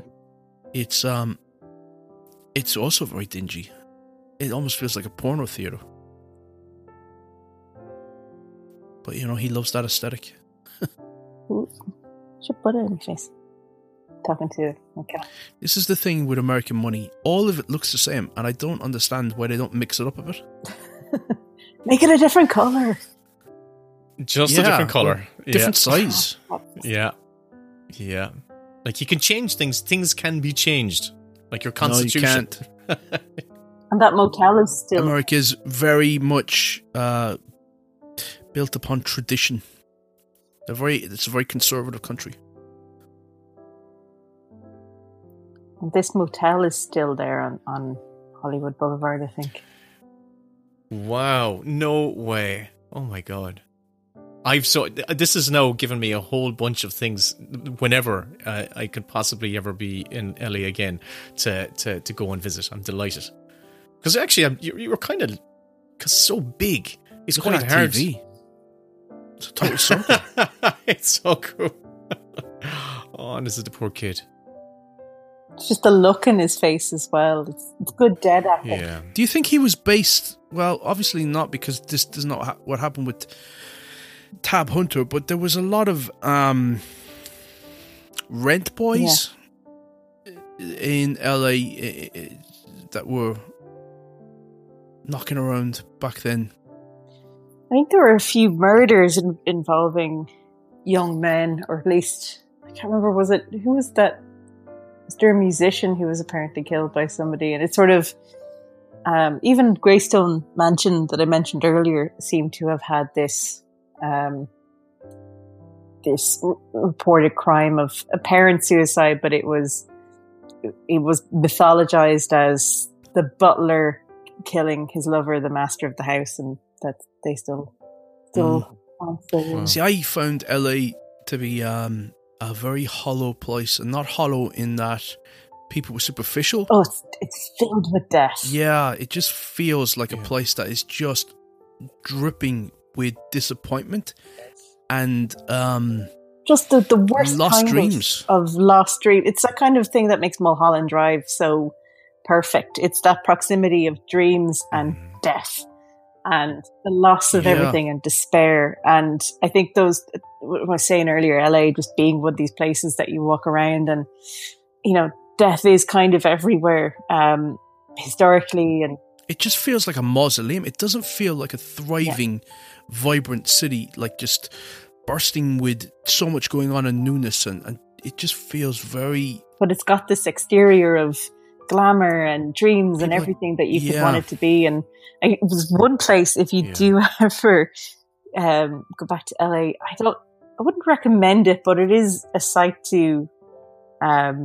it's a place I walked in for a few minutes and had to leave. It's the Death Museum in LA, and they have the death car that Jane Mansfield was in when she was almost oh my God, scalped. But and it does have some pretty gnarly autopsy photos, so that's worth knowing going in. But it has all these it's got this morbid fascination of all these celebrities that died in horrible circumstances, and it's got all this memorabilia everywhere. And it's one creepy guy who's got a monkey. There's a weird thing in America where they will just release 911 calls. So if you are a celebrity and you make a 911 call, like I just heard, like Sandra, the Joaquin Phoenix one. I've never heard that one, but I just heard Sandra Bullock's one, where she calls a 911 dispatcher and says, "There's a man in my house. I'm hiding in the closet." Oh, jeez. And he is basically guiding her to what to do and where to stay and not to leave the room. And the police are coming and all that kind of stuff, and telling her, "Oh, he's in custody." And is this recently, Kevin? About 5 or 6 or 7, or maybe 10 years ago, but it was just recently released. But everything in America with a 911 call is public domain. Yeah. So as soon as you call those people, if a reporter asks for the 911 tapes, they just get it. So if you're a celebrity, you do not want to be the person that makes that phone call. Well, that's how I heard the 911 call. Like we all heard the Rust. For the Rust shooting, Jesus, you heard that was awful. the AD or the line producer. You were talking about LA, and that's the vibe I get. I just the feeling I recall most about LA is that sense of walking down streets and there's no one there. That emptiness, these big wide streets, and there's a big shop wide there, streets. I wouldn't call her that. Did I say streets? Sorry, but that sense of she's sprawl, a national treasure. But the sense of sprawl. Well, she was there too. Like she was the only person on the street. It was like, "Street, will you get off the streets, for God's sake?" But yeah, there's a sense of disappointment, or I don't know. It's not a place that that I felt, I want to live here. No. Even though with the weather was beautiful, but I definitely did not want to live there. Before you joined earlier, I was saying to Kevin, the last time I was in LA was in Silver Lake in 2018 in July. That's a nice spot. It's a beautiful spot, and when you're there, you do project these fantasies of like, I'm going to live here, and I'm going to go to my yoga studio early in the morning, my spin class, go to Trader Joe's in the morning, pick up my avocados, make guacamole for breakfast, just live your perfect LA sunshine life. But that day, after I got my avocados in Trader Joe's in Silver Lake, this is a story. Tell Will this story. Yeah. Yes, and later that day, that same Trader Joe's in Silver Lake was the scene of a hostage situation and a shooting by police. This guy had shot his mother and his wife and was in pursuit by the police. He ended up in this Trader Joe's in Silver Lake, barricaded himself in, took everybody hostage, and then the police just opened fire into that Trader Joe's. My head goes immediately to that lovely stand of avocados that I was living my thing earlier that day, and they killed a manager and wounded a pile of other people. But I think it was afterwards there was shock, especially from people who lived in the area. But it was sort of the kind of like, Hollywood, move on. This stuff kind of happens. And I even visited a friend off Melrose, and there was a police cordon down the road, and it was like, oh yeah, my neighbor got shot. Anyway, how was your day? And it was a sort of like this kind of laissez-faire attitude to sounds like West Cork death, and it's not this kind of stop all the lights and pay attention to it kind of death. It's just like casual death, and that kind of put the nail in the coffin for me wanting to live there, because it just felt oppressive, that kind of ease at which you can go about your day. And because I'd been in that Trader Joe's earlier that day, I just sort of felt, right, that feels a bit weird, and the dream is over now. Getting used to that just is a damning indictment on a society that's failing. Yeah, I think so. And just constant violence, constant horrendous murders and homicides. It just, I think it's what makes this film so compelling is it just has this, gnarly bodies under the houses and smut and shootings and mob, but it's also got this there's also got the dream. And Curtis Hanson is an Angelino, so he's one of the reasons he really wanted to make this film was he wanted to pull back the curtain and say that it's all an illusion. And his uncle, the City of Angels, is built on a lot of death. And his uncle apparently provided costumes and clothes. I'm not sure in what capacity. This is like a bit of trivia to find out. But for Natalie Wood and Marilyn Monroe. So he would have met Marilyn Monroe and Natalie Wood as a kid. Wow. Oh my God. And of course, Natalie Wood was murdered, allegedly. Well, allegedly. That's a truly shocking story. And oh Jesus Christ! Russell Crowe has crawled underneath the building. Is it the mother of the gutter? And there's a body under the building. And who is it? This is the question, because I don't know. He's the guy that was at the car at the start of the film. Oh yes, he said he was a former police. He was a police officer. He was a cop. They're ripping into the couch. Yeah, he was a former cop. Leland Meeks. And I thought it was Buzz Meeks. Leland Buzz. Well, Leland Buzz is probably his nickname. Called him Buzz. Was it a rat? Yeah, pretty big one. Boom, boom. Great dialogue. Jesus Christ. This cat is turning into a bit of an arsehole, so... Turning? I think it's real pot luck if you get a good cat. Some cats can be so gentle and loving and full of personality, and other cats can just be like psychos. I mean, in fairness, he's kind of... quite sweet when he wants to be, but it's usually when he wants to be. So we're on Cooper time. You're in an abusive relationship there, Rioghnach. That's what cat ownership is. It's just Stockholm syndrome. Clean up my shit. Feed me. Don't you dare touch me. That's we've a guy that's a bit like that, who is like, when I start recording, he comes to the door and is just crying and crying. He just wants to get in the room with me. I never hear him. Yeah. Oh, thank God. Yeah, he never shows up on the actual recording, but he does come up and he's meowing away. Prior to the recording, I've had to kind of barricade myself into. We don't have a door in the sitting room, but if there was, he'd be at the door where my partner is sleeping, trying to get in because he's obsessed with. This is so off topic, but Rioghnach's just moved to Berlin from Ireland.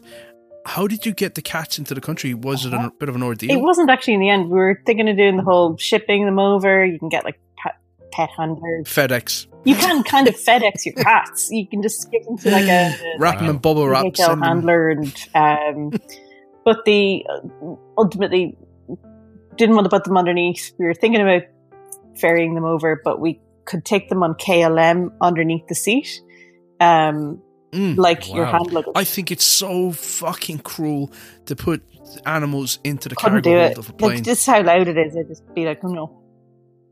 And you can't sedate them either if you wanted to. You couldn't, because they need to be alert. I think of how stressed my dog gets during fireworks. Oh, yeah. To put the dog next to an engine. Yeah, screaming. Yeah. The dog would just shit itself to death. I'm laughing, but it is true. It is just it really stressed me out before moving, trying to figure out, because we love these fuckers and we didn't want them to get traumatized, but we were able to give them a light sedative, put them in a little bag, then put the little bag in front, in the seat in front. But so every now and again, like, obviously people on the plane had no idea we had cats until they started crying. See, I personally think that everybody when they're traveling should be on a light sedative. I think so too. I was tempted to take one. It was a very big day. 2 flights via Amsterdam with 2 cats. Luckily, no accidents. Well done. Well done for pulling that off, because I would be stressed to the max. Bad. It was pretty stressful. The whole emigration thing was tough going. But the rental rights are definitely worth it. You're no longer under the clutches of Fianna Fáil and Fine Gael, so fair play. I'm under the clutches of post-Merkel social democratic progressive, I can't remember, SDP. They're trying to figure it out at the minute. Who knows who's in power yet? All I know is you'll be better off. They do have the new right-wing party, which is quite popular here, but yeah, they're a bit scary. Oh God, not in Germany, please. No, they're just copying the same rhetoric as the Nazis, even just word for word, because that's the message they're trying to send, and it's pretty scary. Jesus. They're the 5th most popular party in Parliament. They're in Parliament? They're in Parliament, the AfD. They just have signs everywhere that are, they're Nazis just replaced Jews in 1940s with, my God, or 1930s with Muslims, and everything is Muslims. Everything is against the imported wave of Muslim homophobia, and it's just fear mongering. And they're all part of the anti-vax movement here, which is quite huge. 30% of the population aren't vaccinated, if not 35, 40%. wow. That's all social media. Social media is such a pox. Yeah. It is totally brainwash people. Facebook. It's because Facebook haven't been able to monitor anything that's not English language. And here there's a lot more autonomy about, or a lot more focus on bodily autonomy and things like that. So you have very, woke young people who would otherwise be quite socialist and smart and open, I'm just not going to take it right now. And you're just it's just amazing, because it's a phenomenon. So bizarre, because their reasons for not taking it are all bullshit. utter bullshit. Mm-hmm. It's like, how can you reconcile the two trains of thought? It's so bizarre. It's kind of weird, because it's just social media. In Berlin, you do notice this duality of, I'm going to be vegan, and I'm going to have organic and ethical based organic food, and still go out at the weekend and snort Class A drugs. It's kind of, it's, which has devastated thousands and thousands and thousands of families and communities, and you are just basically partaking in different, drugs don't. Blood diamonds or the slave trade. It's, you won't go in and buy your £6 suit or whatever because it's made by children in a sweatshop, but you will go and snort 50 quid's worth of coke where a farmer has watched his daughter get her head chainsawed off. And there's these new drugs as well. There's one called G. I don't know a lot about it, but apparently not many people do, because a lot of people are dying from it because they don't realize how long it takes to break down the system. And an Irish girl, I think she was only 21, died at the end of my street a few months ago when she was over.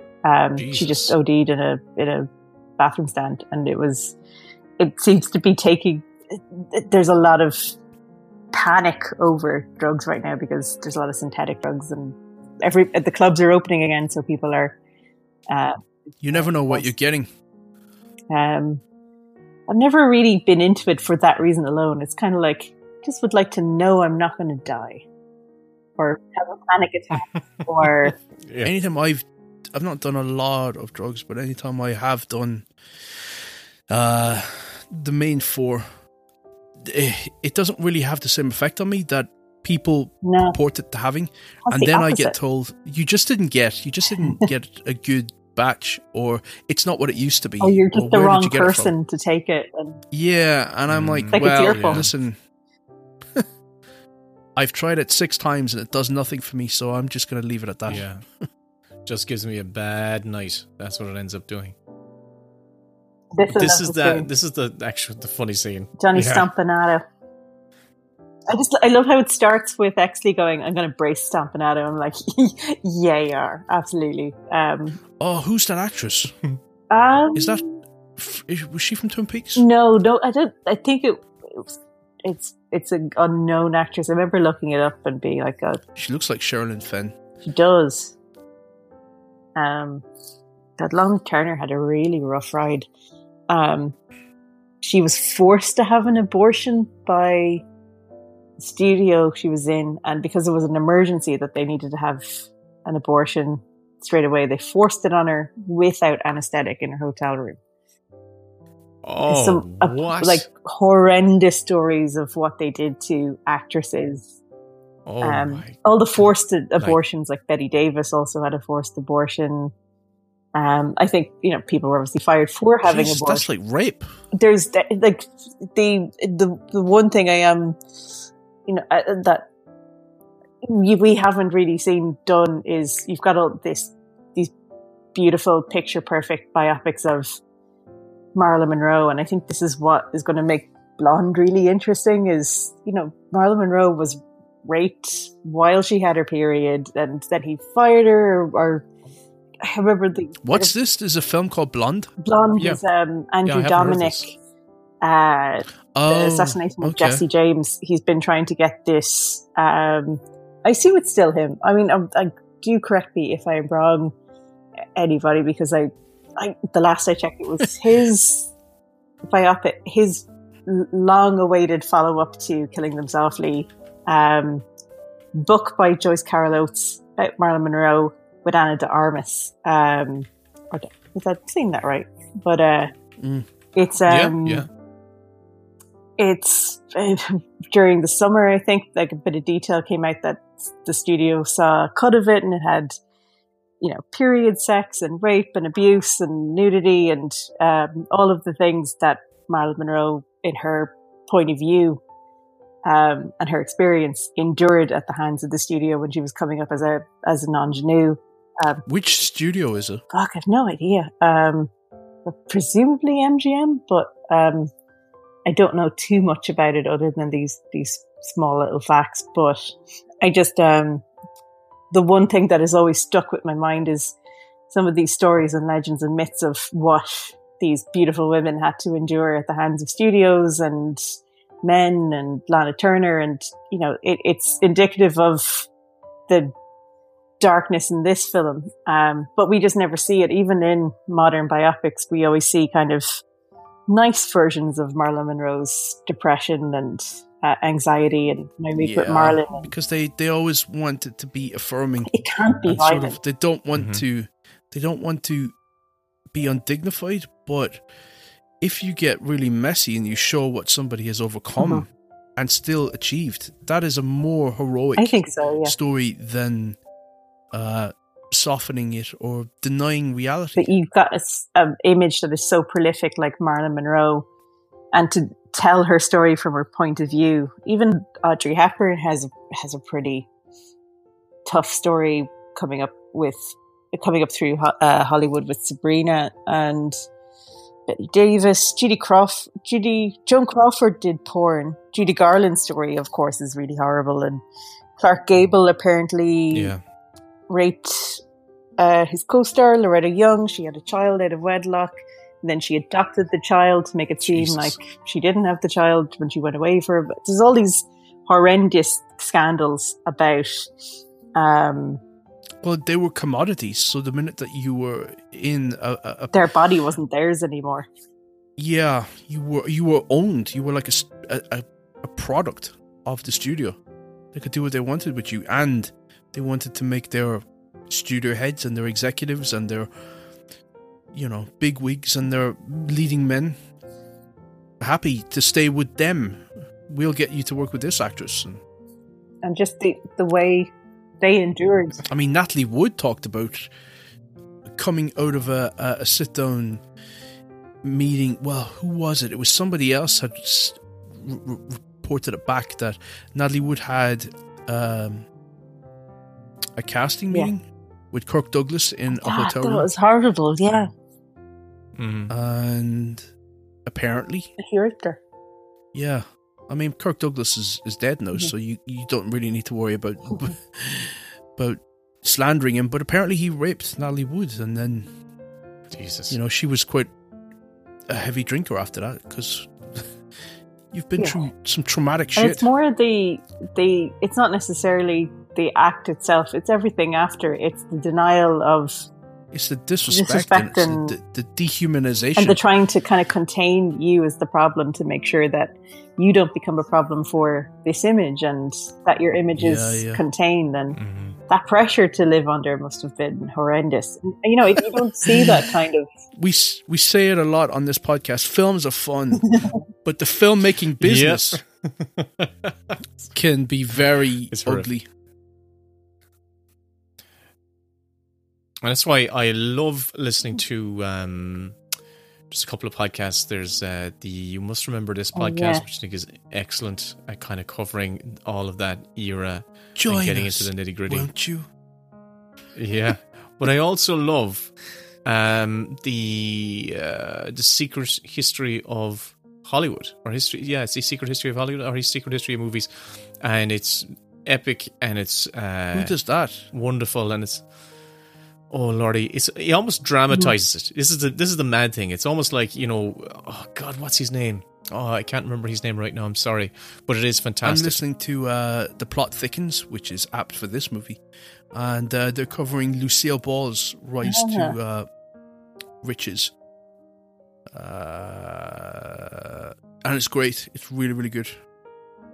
This scene is I love the scene because it plays as Jack Vincennes is trusting the captain with the information he's got, kind of going in hoping the captain sparks something. And it's when he says, like, you were the supervising officer and I hoped you kind of remembered something, and that he doesn't realize is him signing his death warrant, which is great because he's just the one slight step behind the information that he has to know what's going on. And he was about to find out when, boom.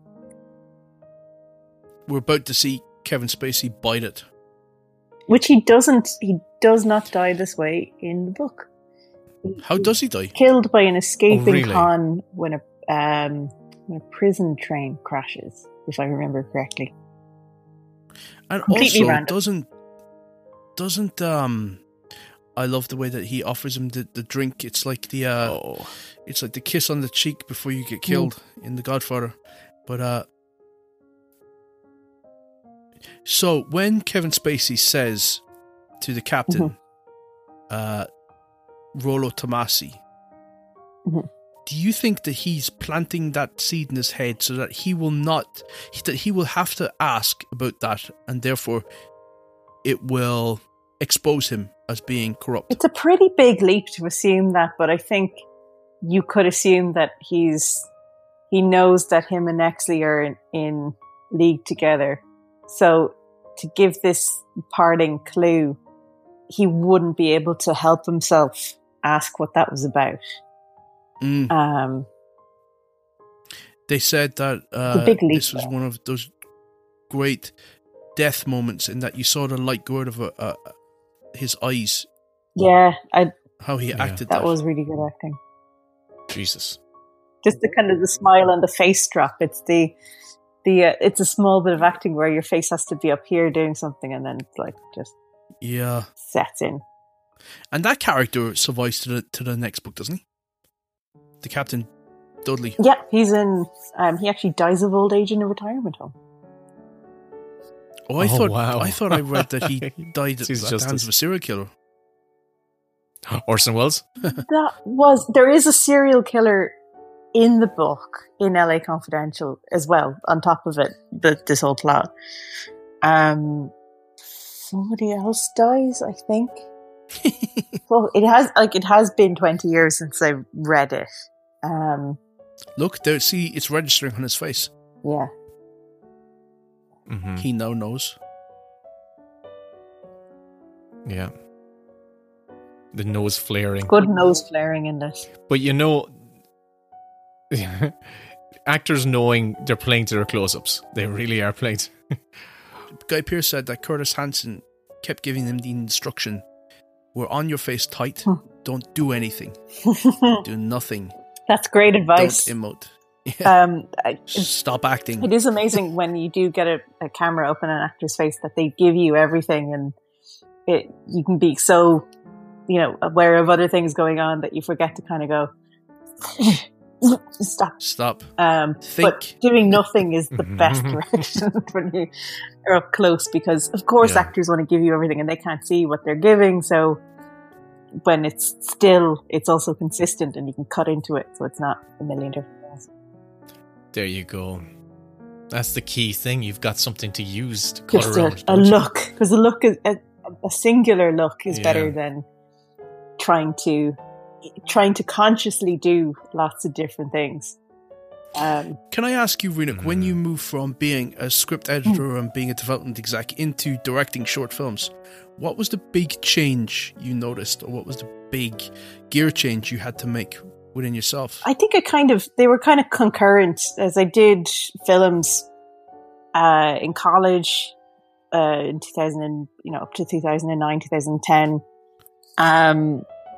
and had made a short film before. It was sort of like developing to pay the bills and wanting to go off and develop all these scripts over there. So, I was lucky enough to be able to squeeze in a couple of shorts while I was development exec. And I don't know, it definitely was interesting to let work and filmmakers that I'd worked with in Samson, their influence kind of rub off on your vision. Because I think when you're working with lots of really great writers and directors, they do tend to have singular visions, and it does tend to make you be quite singular about what you want to say with your work, and how you verbalize what you want from it and how you get that across. Yeah, communication is probably, which is what development is about. Things. Is even if your writer can't quite find the words, it's you have to help them articulate what they want their vision to be, or at least help them recognize what that vision is and find a path towards it. So it definitely felt not too much of a leap, but I do love directing from a point of view of just kind of, it's more comfortable, and it's definitely the side of the table I prefer to be on, where you're in charge of all of these things and it's your mad world, but you've somehow... You get to safeguard the script, so I guess it puts you in a position of being a champion for the audience and seeing it through, and it is, rather than relinquishing control, which is what you have to do when you're in any other position other than the actual director. That's true, and I would find it difficult to do that as a writer only. Like, it's definitely something I would do, but I think that kind of ultimate control, and now the way that I write, is a lot more visual and based on how I would wrangle it as a director, which does kind of make the prospect of writing for someone else difficult. But then again, I think that's the idea it comes down to, is trust. You have to find a director and a collaborator. Even if I'm directing with someone else, I think you want to share a vision and be able to articulate exactly the same goal with the same film, but also trust each other and know that you've got these boundaries between each other, but you can push each other's instincts and work those out. Yeah, but that regardless of where you end up, that one person is going to make the final call, so you can have all that sort of back and forth and debate and what have you, but it is going to come down to what one person thinks. I like being the point, the sort of the wingman. It's a sort of a position for me where I can influence things without having to follow through with the really stressful part of actually making it. I remember when I was shooting my student films. We did like 3 of them. We shot them on Super 16 at the time. Yeah, we shot a few on 16 as well. You've only got limited rolls of film, limited days, limited time. And I was having stress dreams where the entirety of the dream was just people calling my name and me answering, but nobody hearing me answer. That's pretty much what directing is like. Kevin. And I'm just going, what? And no one hearing me. And I was just going round and round in circles. And yeah, but it was true to what the experience was like, which is that everybody was coming to me with questions about everything all the time. You have to give an answer. I think someone described it as you have to make thousands of decisions a day as a director, and you have no time to think about what the decision is. You have to go, right, the red one, do that. And each one of them accumulate into what the final product is. And how terrifyingly that process, especially like the short film we just did, was was quite low budget. It was 20K for what we wanted to achieve with it. We had a live ensemble in it, and a big house, and ghost and stunts, and 4-day shoot and 30 scenes. And each day finished on time. You did 30 scenes in 4 days. 30 scenes. Oh my God. And we dropped 4 scenes. My God. So I'm glad we didn't go through with those. Don't you love it when you look back at the script and think, why did we actually write this? We never actually were going to shoot it. But that's the thing, is like, it was just a few days before the film, and one of the lovely guilty pleasures I have. Oh, that is, sorry to interrupt. He's just basically, he's now broken his code of becoming like his dad. That's a really tough scene. Battered her. So I've been quiet for a while because I have genuinely been watching the film. I've been reading the subtitles and following, because I forget how this plays out, and I'd forgotten that Danny DeVito comes to such a bad end. It's Sorry, when you see the other side of Dudley Smith, and it's like, oh right, he's not messing. Mm-hmm. And he gets the pictures as well. It's just so ugly. Are you developing any feature material at the moment, or are you still sort of building up a head of steam, or where's your head at in terms of what you're... I have a crime feature that has sort of been the feature that is either going to just never get made and is going to drive me nuts, or it'll get made, or it'll be like the one that is the dream debut feature that displays everything that you're about and what you want to say as a filmmaker, or it could just be a pile of mad rantings on a page. Well, just use that energy. Use the energy. I think, it's vulnerable energy, but I think that's the right way to do it. Is you have to try and channel it into a story and still listen to notes. But then when with the few times you might have sent it in for funding and it comes back with, I don't know what it's about, I think it's a bit offensive. You kind of, it's that personal thing that comes with it, because it's such a, it means a lot to you. But that's the name of the game. It's an extension of you, and so it's so hard to divorce yourself. It's why I think people need to cut writers a little bit of slack, because a writer is living with the material a lot longer than anyone else ever will. This was one of the hard things I learned in development was, you've got a system and a way of management, creative management, that is, based on a civil service model. And, you're sort of talking about emotional living things like scripts and people, and even the fake real people that we're making to put in these scripts. It's all such an emotional business, and we tend to kind of, the framework that a lot of people tend to form around it is quite business centric and civil servicey and hierarchical, and it's not a system that I think works from my point of view of working in development for years. I think the best approach has always been working with someone, not they're working for you, or non-hierarchical and collaborative and positive and open and emotional and crying in the bathroom and all of those things. It's a messy business, and I think it has to be that. You need writers to have a thick skin, but to have access to all of the emotions possible just under the surface. So you're dealing with very emotional, fragile, vulnerable people who are putting up this tough exterior in order to just survive the process. The process is so punishing. The process ends up because writers are people, and they need to be able to protect themselves from the onslaught of rejection and pain and bullying and disappointment and let's face it, sometimes quite abusive behaviors. It's to protect that, they end up having to shut down that part of them that is given permission to go to those places to make really great work.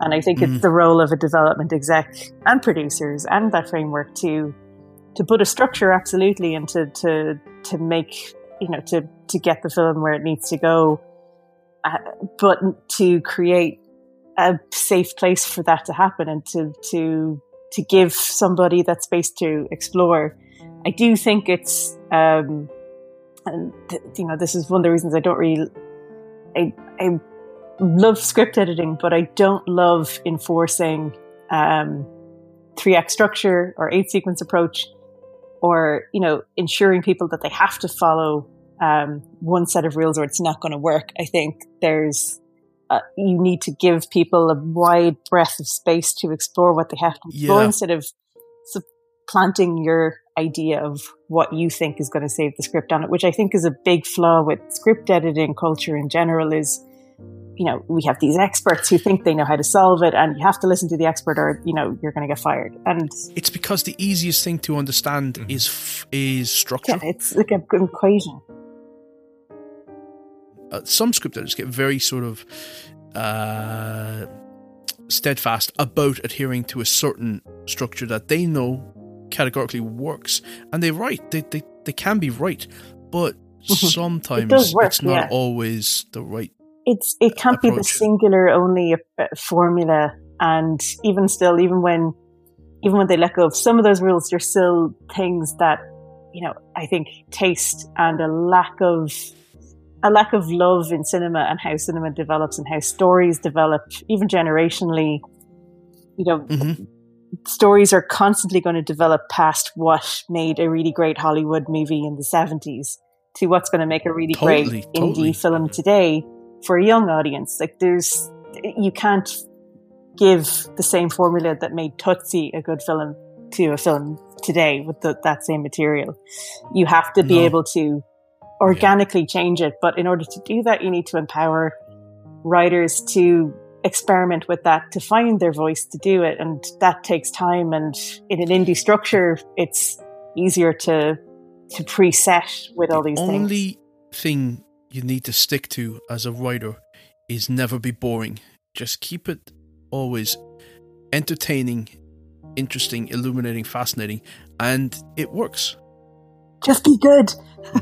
Just be good. The best script editors and development execs I've ever worked with have been so emotionally invested in a project that I've worked on that if it doesn't go ahead or it gets nixed in some capacity, they're almost more broken up about it than I am. Yeah.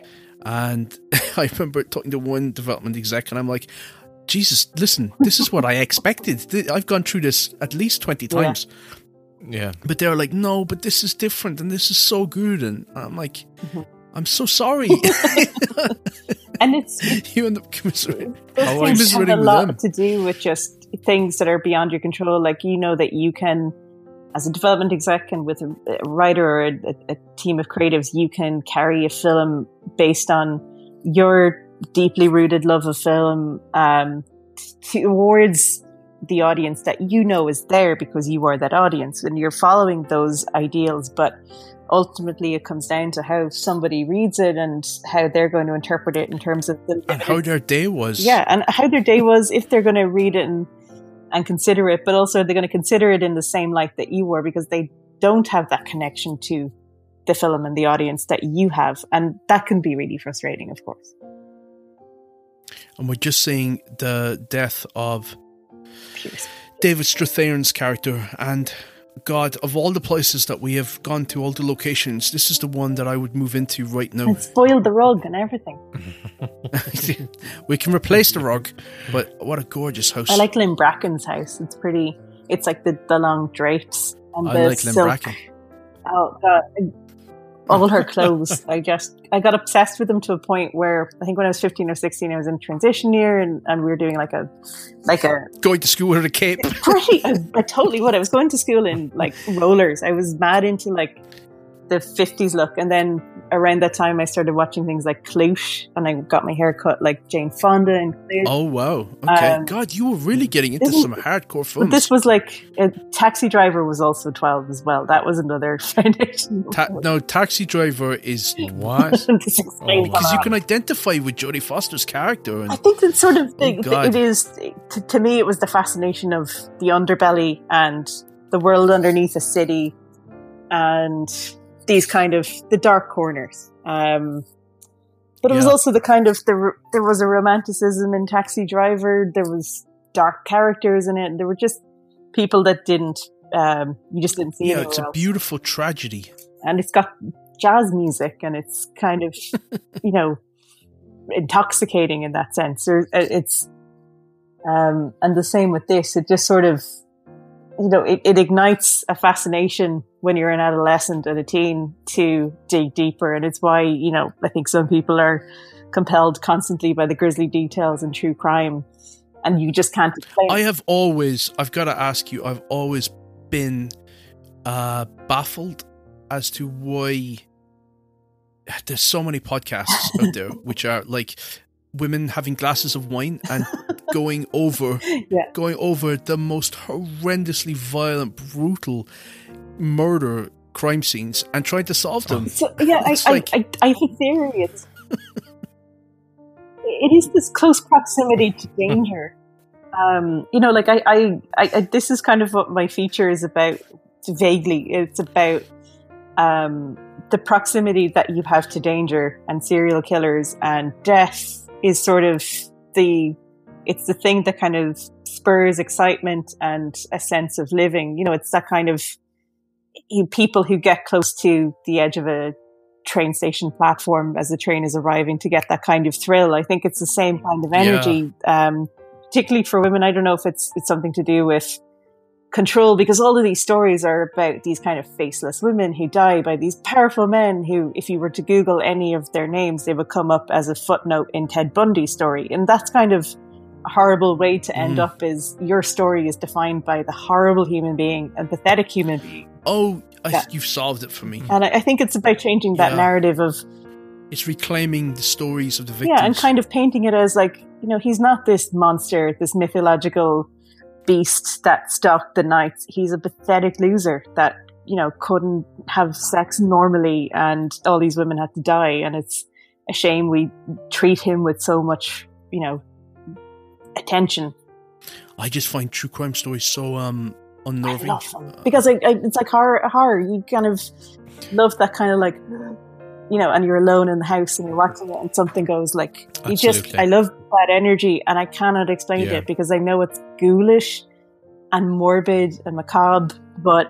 No, but you just explained it. It's sort of that I wrote an essay recently because I was asked about my favourite film and what it meant to me, and I wrote about Halloween and seeing Halloween when I was 6, and it was just when my parents were divorcing. Oh, I saw, just as a side note, when I was 15, the day my parents told me they were going to divorce, I watched Requiem for a Dream. Oh, Jesus Christ. God. Oh, Jesus Christ. That's going to psychically scare you. And it's like compounding the emotion you've been feeling. Oh, my God. Jesus. Just like, can you watch it? Have you watched it since, or have you been able to watch it since? No, I have not at all. Even when I see pictures of it, I get a little tremor, because it was immediately afterwards that it was like, could hear my mum crying, and it was like, okay, we need to sit down, and you're just like, this is after this film. See, I came out of watching Halloween feeling like I was able to handle that film, so therefore I'm stronger. I'm stronger than this is a film that I shouldn't be watching. It's not for children, but I was able to handle that. So I'm actually, it was a safe way to test out your fear response and sort of purge a lot of anxiety. Yeah. But to watch Requiem for a Dream, my God, I'd be in therapy. My film that I have a really bad emotional connection to is With Nail and I, because I watched My Brothers. I watched that in a really difficult. I'm just carrying on there, Kevin. I watched that in a really low point in my life, and it really just dragged me down deeper into the pit of despair. Yeah, and those films that you just get really uncomfortable. That you just get unlucky watching at these slumps. Just like they are great pieces of art, but you can never go back to it because of the association of that place. It's like you're going to go back to that place no matter when you watch it again in your life. Yeah. When people tell me With an Eye is hilarious, I'm like going, no, it's the most depressing film that's ever made. It's wonderful, but it's so fucking bleak and depressing, and I never want to experience it again because of the emotional state I was in when I watched it. So God, Requiem for a Dream. God, I know exactly what you're talking about, and man. I think it's that kind of, you then wonder, the choices you make as a writer later on, are they affected by, do you want to go, there are some places you're comfortable to go, like, my film is about someone having an affair with a serial killer, and, crossing that line as to whether they're going to be a killer, or they're going to be a victim or a perpetrator. And oh, that's interesting. It's and it's all about sexual assault and overcoming it and trying to regain a sense of control over your body. So it's a body horror, and it's a psychosexual. No, don't give it all away. Don't. I definitely can't. But at the same time, I'm like, oh, it's all of these things that I'm comfortable writing about. But then, if I was to make a film along the veins of Requiem for a Dream, I think that might actually kill me.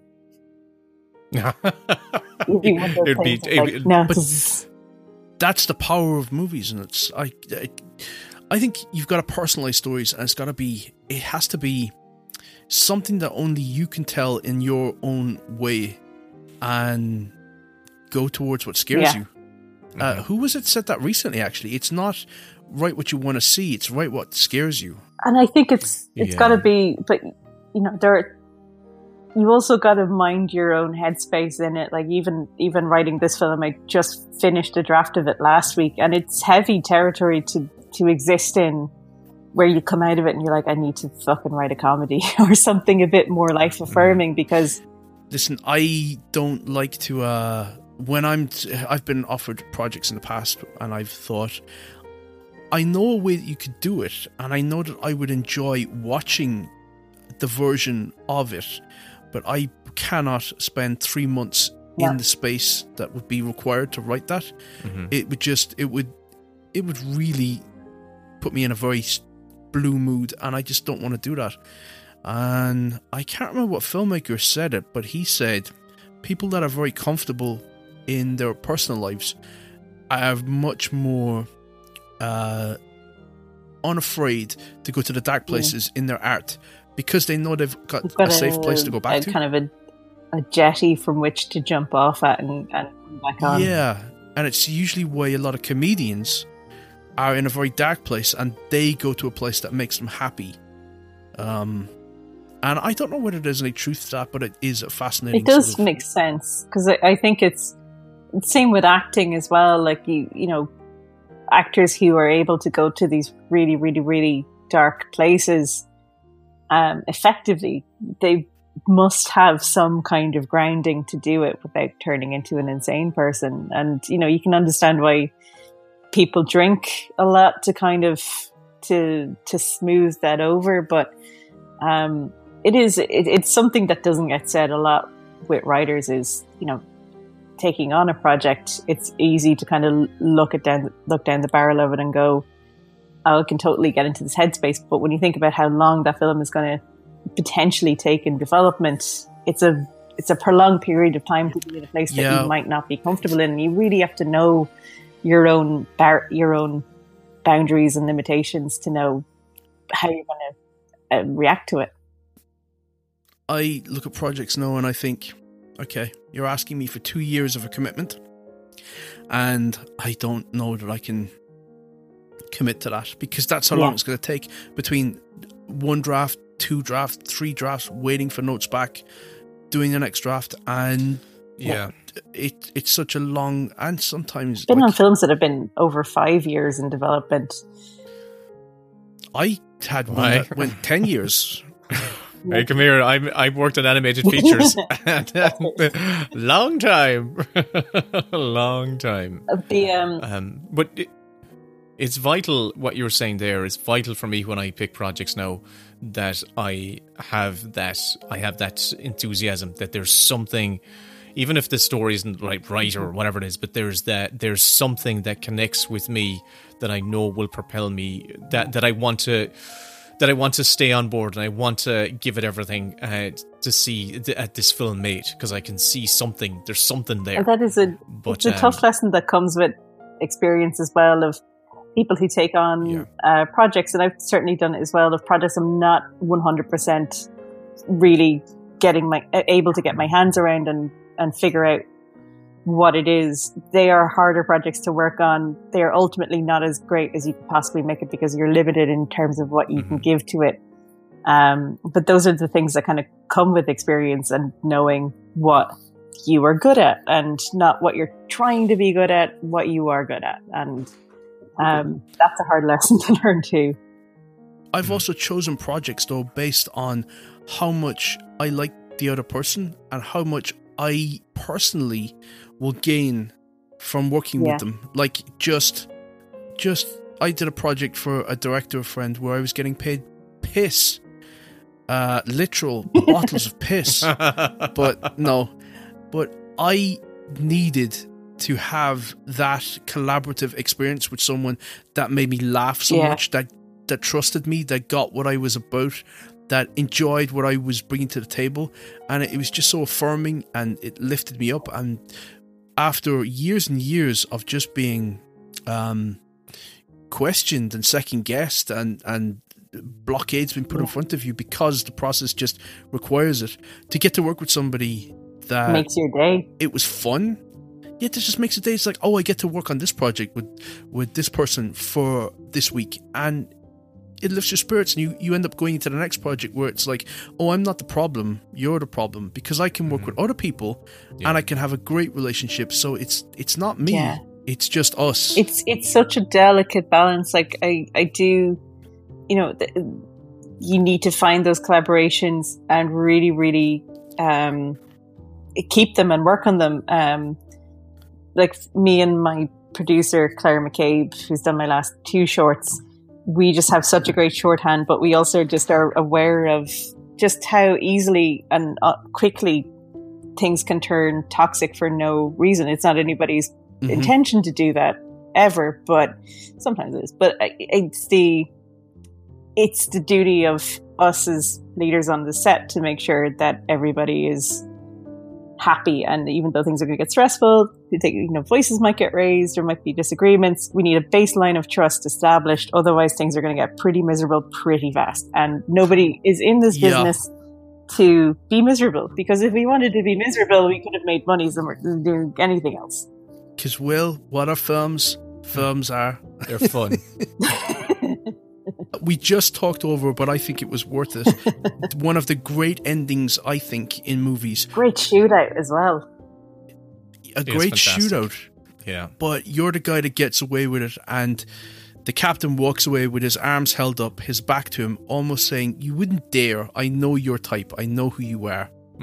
And he shoots him in the back and kills him. And it's such a dirty thing to do as well. It's just like, oh, Jesus.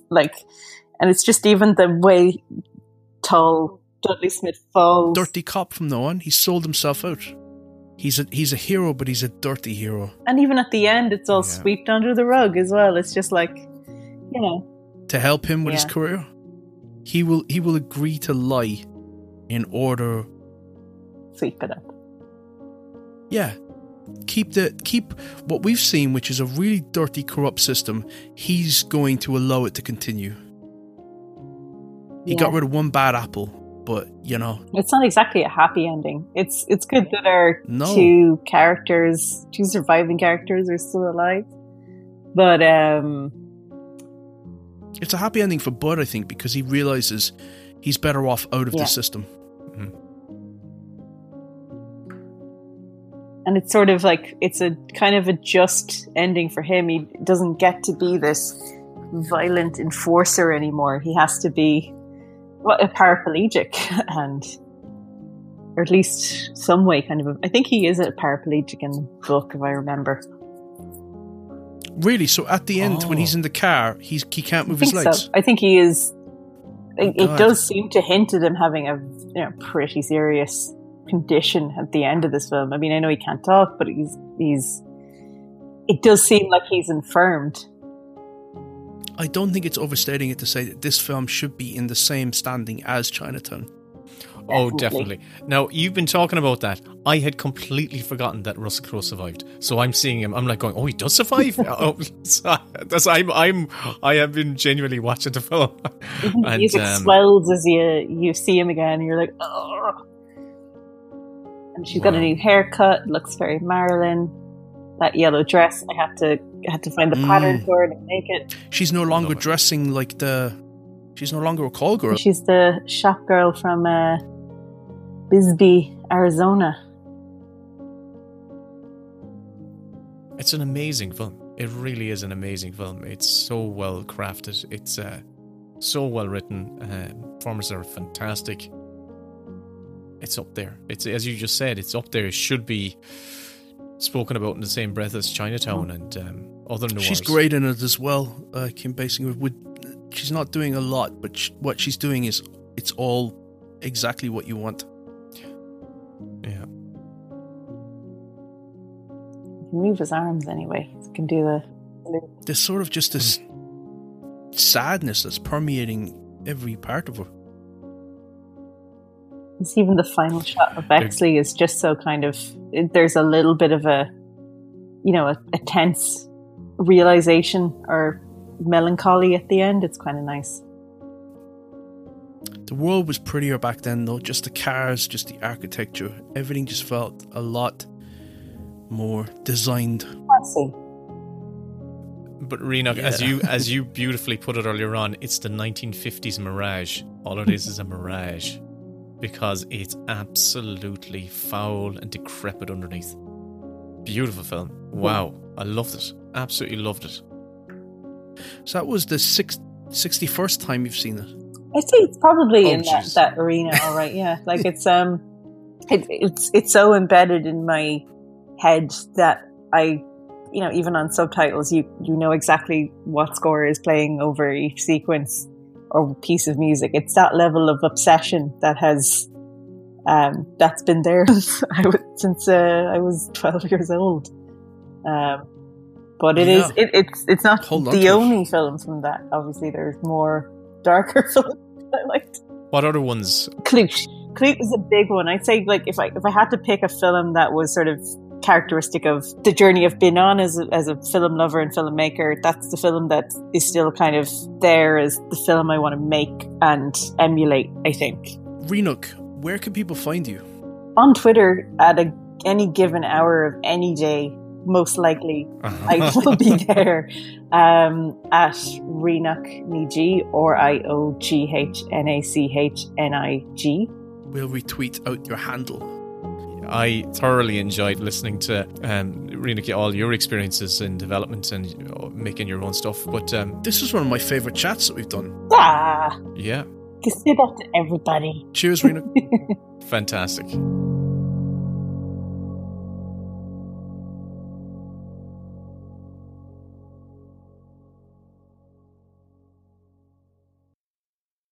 And here is a clip from the lads' latest Mini Bits bonus show. The full episode, plus 100 more, are available on their Patreon. Mini Bits. Another new episode. Patreon podcast. Of this Patreon podcast. Exclusive. The best Bits podcast with Will and Ken. Bonus content for you, yeah. That's right. This is for you, not for them, just for you. The best Bits podcast with Will and Ken. Exclusive content. You rock the talking films and shows. The best Bits podcast. This is for you. Kevin, how are you? Hi, honey. How are you? Oh, I've got my corns sorted out. I went to the Chiroptist the other day, and she Your said, corn? my corns. Did you ever get corns? No. Did you know what a corn is? Yeah, it's a bunion on your foot, isn't it? Yeah, like in between your toes, stuff like that. Do you not wear any shoes, like around the house? You walk around barefoot? I wear, no, it's the opposite. GA shorts. It's the opposite. I wear incredibly tight shoes, like those Chinese women. Oh, Who get their feet bound, who had their feet bound, before the turn of this last century. And so they had incredible corns and bunions. This is a great opener for a Mini Bits episode where we get people disgusted. Squally, it's episode 73 of the Mini Bits.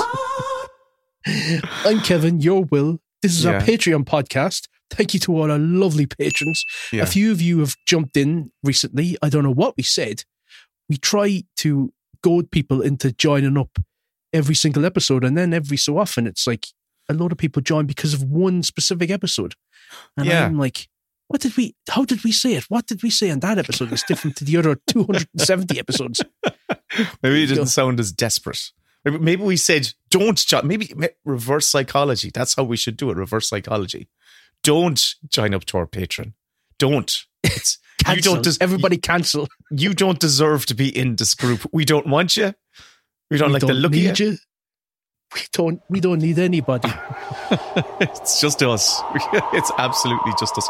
Hey, should we tell people we did? I don't know. Maybe we shouldn't say it on mic, especially so early. We did an interview with the Irish Examiner last Friday. We did. Yeah. And how do you think I did? I think you did all right. Like, you didn't interrupt me once, so I was delighted with how I came across. But, there's no sort of time limit on this. We don't know when it's going to get posted. One of our friends was saying, Kathy at the cinema was saying that their interview with, did they do the Examiner as well? It was 6 months before it posted. And the Guardian, I'm pretty sure. They were profiled in the Guardian as well. Yeah, but we don't do any really promotion. We don't do anything. Well, this is our first time getting any sort of like proper coverage, which is going to be mad. So listen to all you listeners who have found us before we explode. You're an OG. Bust. You're an OG listener before Kevin starts getting gold chains from all his Patreon dash. I think I'm more of a silver than a gold. I think my undertones suit more silver. But yeah. I just want to die. Goes with Prince Albert. Your hat? Yeah. Speaking of which, I want one of those diamond studs in my tooth. That's all I want. So I can go bing whenever I'm on a call. Oh, yeah. Bing. I usually just, wink and like glints. Yeah. Like a starlight twinkle. Speaking of which, I interrupted you. What did you want to speak of? Which? Start the timer. Oh! I forgot. You may as well. Start the timer. All these lucky losers are listening in and they're wondering, what are we going to be talking about? But we have to start talking about them after. Yeah. We say goodbye. But look, I wanted to talk to you about, you've seen a few things. You've seen the new Godzilla film. Yes. I've seen the first Omen. I saw Scoop as well. We're looking forward to watching that. All right, okay. Okay, I'll save my thoughts. And what else did I see? I made notes, but sure, it doesn't really matter. I think I saw them. And I was going to go through all the summer releases and see what takes your fancy. Okay. I'm looking forward because I don't actually know what's on the horizon. So, the Joker 2 trailer came out today. I saw it. Yes, I watched that. Mm-hmm. It reminded me of Chicago. Yeah, it's kind of like you see it's all very much in the mind's eye. They're calling it a jukebox musical. Am I right in saying that? I think you're right in saying that. So, look, hey, listen. I actually, what it did remind me of was that I want to rewatch The Joker because I saw it in the cinema and I thought it was fine. It was kind of a bold new direction. I'm just going to go back and watch the episodes from the Batman 66 show, the Joker episodes. Oh, yeah, that's going to be... Just to fill me in like on the lore. Get up to speed. Get you right up to speed. And you'll be there going, where are all the guys in the purple suits with the masks? When are they going to show up? And like, Isn't it a weird time though, where we have the Penguin TV show with Colin Farrell coming out, which is a totally different canon version of the Penguin. Then you have this offshoot of Joker, which is its own universe entirely. Mm. And then you have the old Batman films that you can watch. Right. And, I don't know where I'm going with this, but it's just, I don't know. I'm kind of so many from IP. But like, it's just everywhere. What's happened is the comic book world has very much entered the film world. It's where you could have totally different runs of a character by different authors. And there would be totally different riffs on it and stuff. This is the thing. Kevin, so I'm only catching up on this. You mentioned it to me on a podcast. Was it on one of those it was the last show? It was the last mini bits. You said everyone's describing stuff as insane recently. And have you started noticing it though? Only with people trying to rise you. That's the only place where I've noticed people on Discord are trying to rise you. Oh my god! I could start posting now, like tweets, comments, TikToks articles, anything. Insane is everywhere. This is insane. That's insane. It's insane. There was a festival just going on about this insane lineup. I was like, oh, it's a mentally ill lineup. Okay. It's just, it's everywhere. And the other do you know the other thing that's also bothering me lately? What? And this has been bothering me for years and years and years. It used to be that everyone used to misspell definitely. They'd go defiantly. Okay. Oh, it's defiantly whatever. They're morons. But no, I just keep noticing everyone keeps spelling a lot as one word. A-L-O-T, a lot. Where have they gotten into their heads that a lot is one word? It's the same way that people will write every time as one word. What's the one that you've pulled me up on a few times and I can't get it right? Compliment. I can't get it right. It's like the I. Because I told you the other day. Yeah, and I went searching for it and I couldn't find it because I had to use it. If there's an I in compliment, it's I'm paying you a compliment. That's a good way to remember it. Okay, good. And then compliment. I wrote that to you. But you did, and I went to try and find it because I found myself writing the word compliment. And I went, shit, Kevin. But you gave me a thumbs up, which meant in my world that, I read that. Thanks. But I did, right? I'm talking about a couple of days later when I was faced with the exact same hurdle of writing the word compliment. I went, okay, what did Kevin say again about compliment? There's an I and the E. What did he say? So I went searching for it and I found it, I think. And I went, the I is paying me a compliment or I'm giving you a compliment. It's insane how little you can retain information. It's insane. Come here, let's start talking about what we watched. Come on. Did you start the timer? Yeah, it's gone. It's ticking. It's ticking down. The world's going to explode. Do you know I have to put in the sound effect? I have to line up all my sound effects. When you said start the timer, I have a whole soundboard here. Okay. Jesus Christ, where's me ding dang ding? Here we go. The timer has started. There we go. Yeah. Right. Right.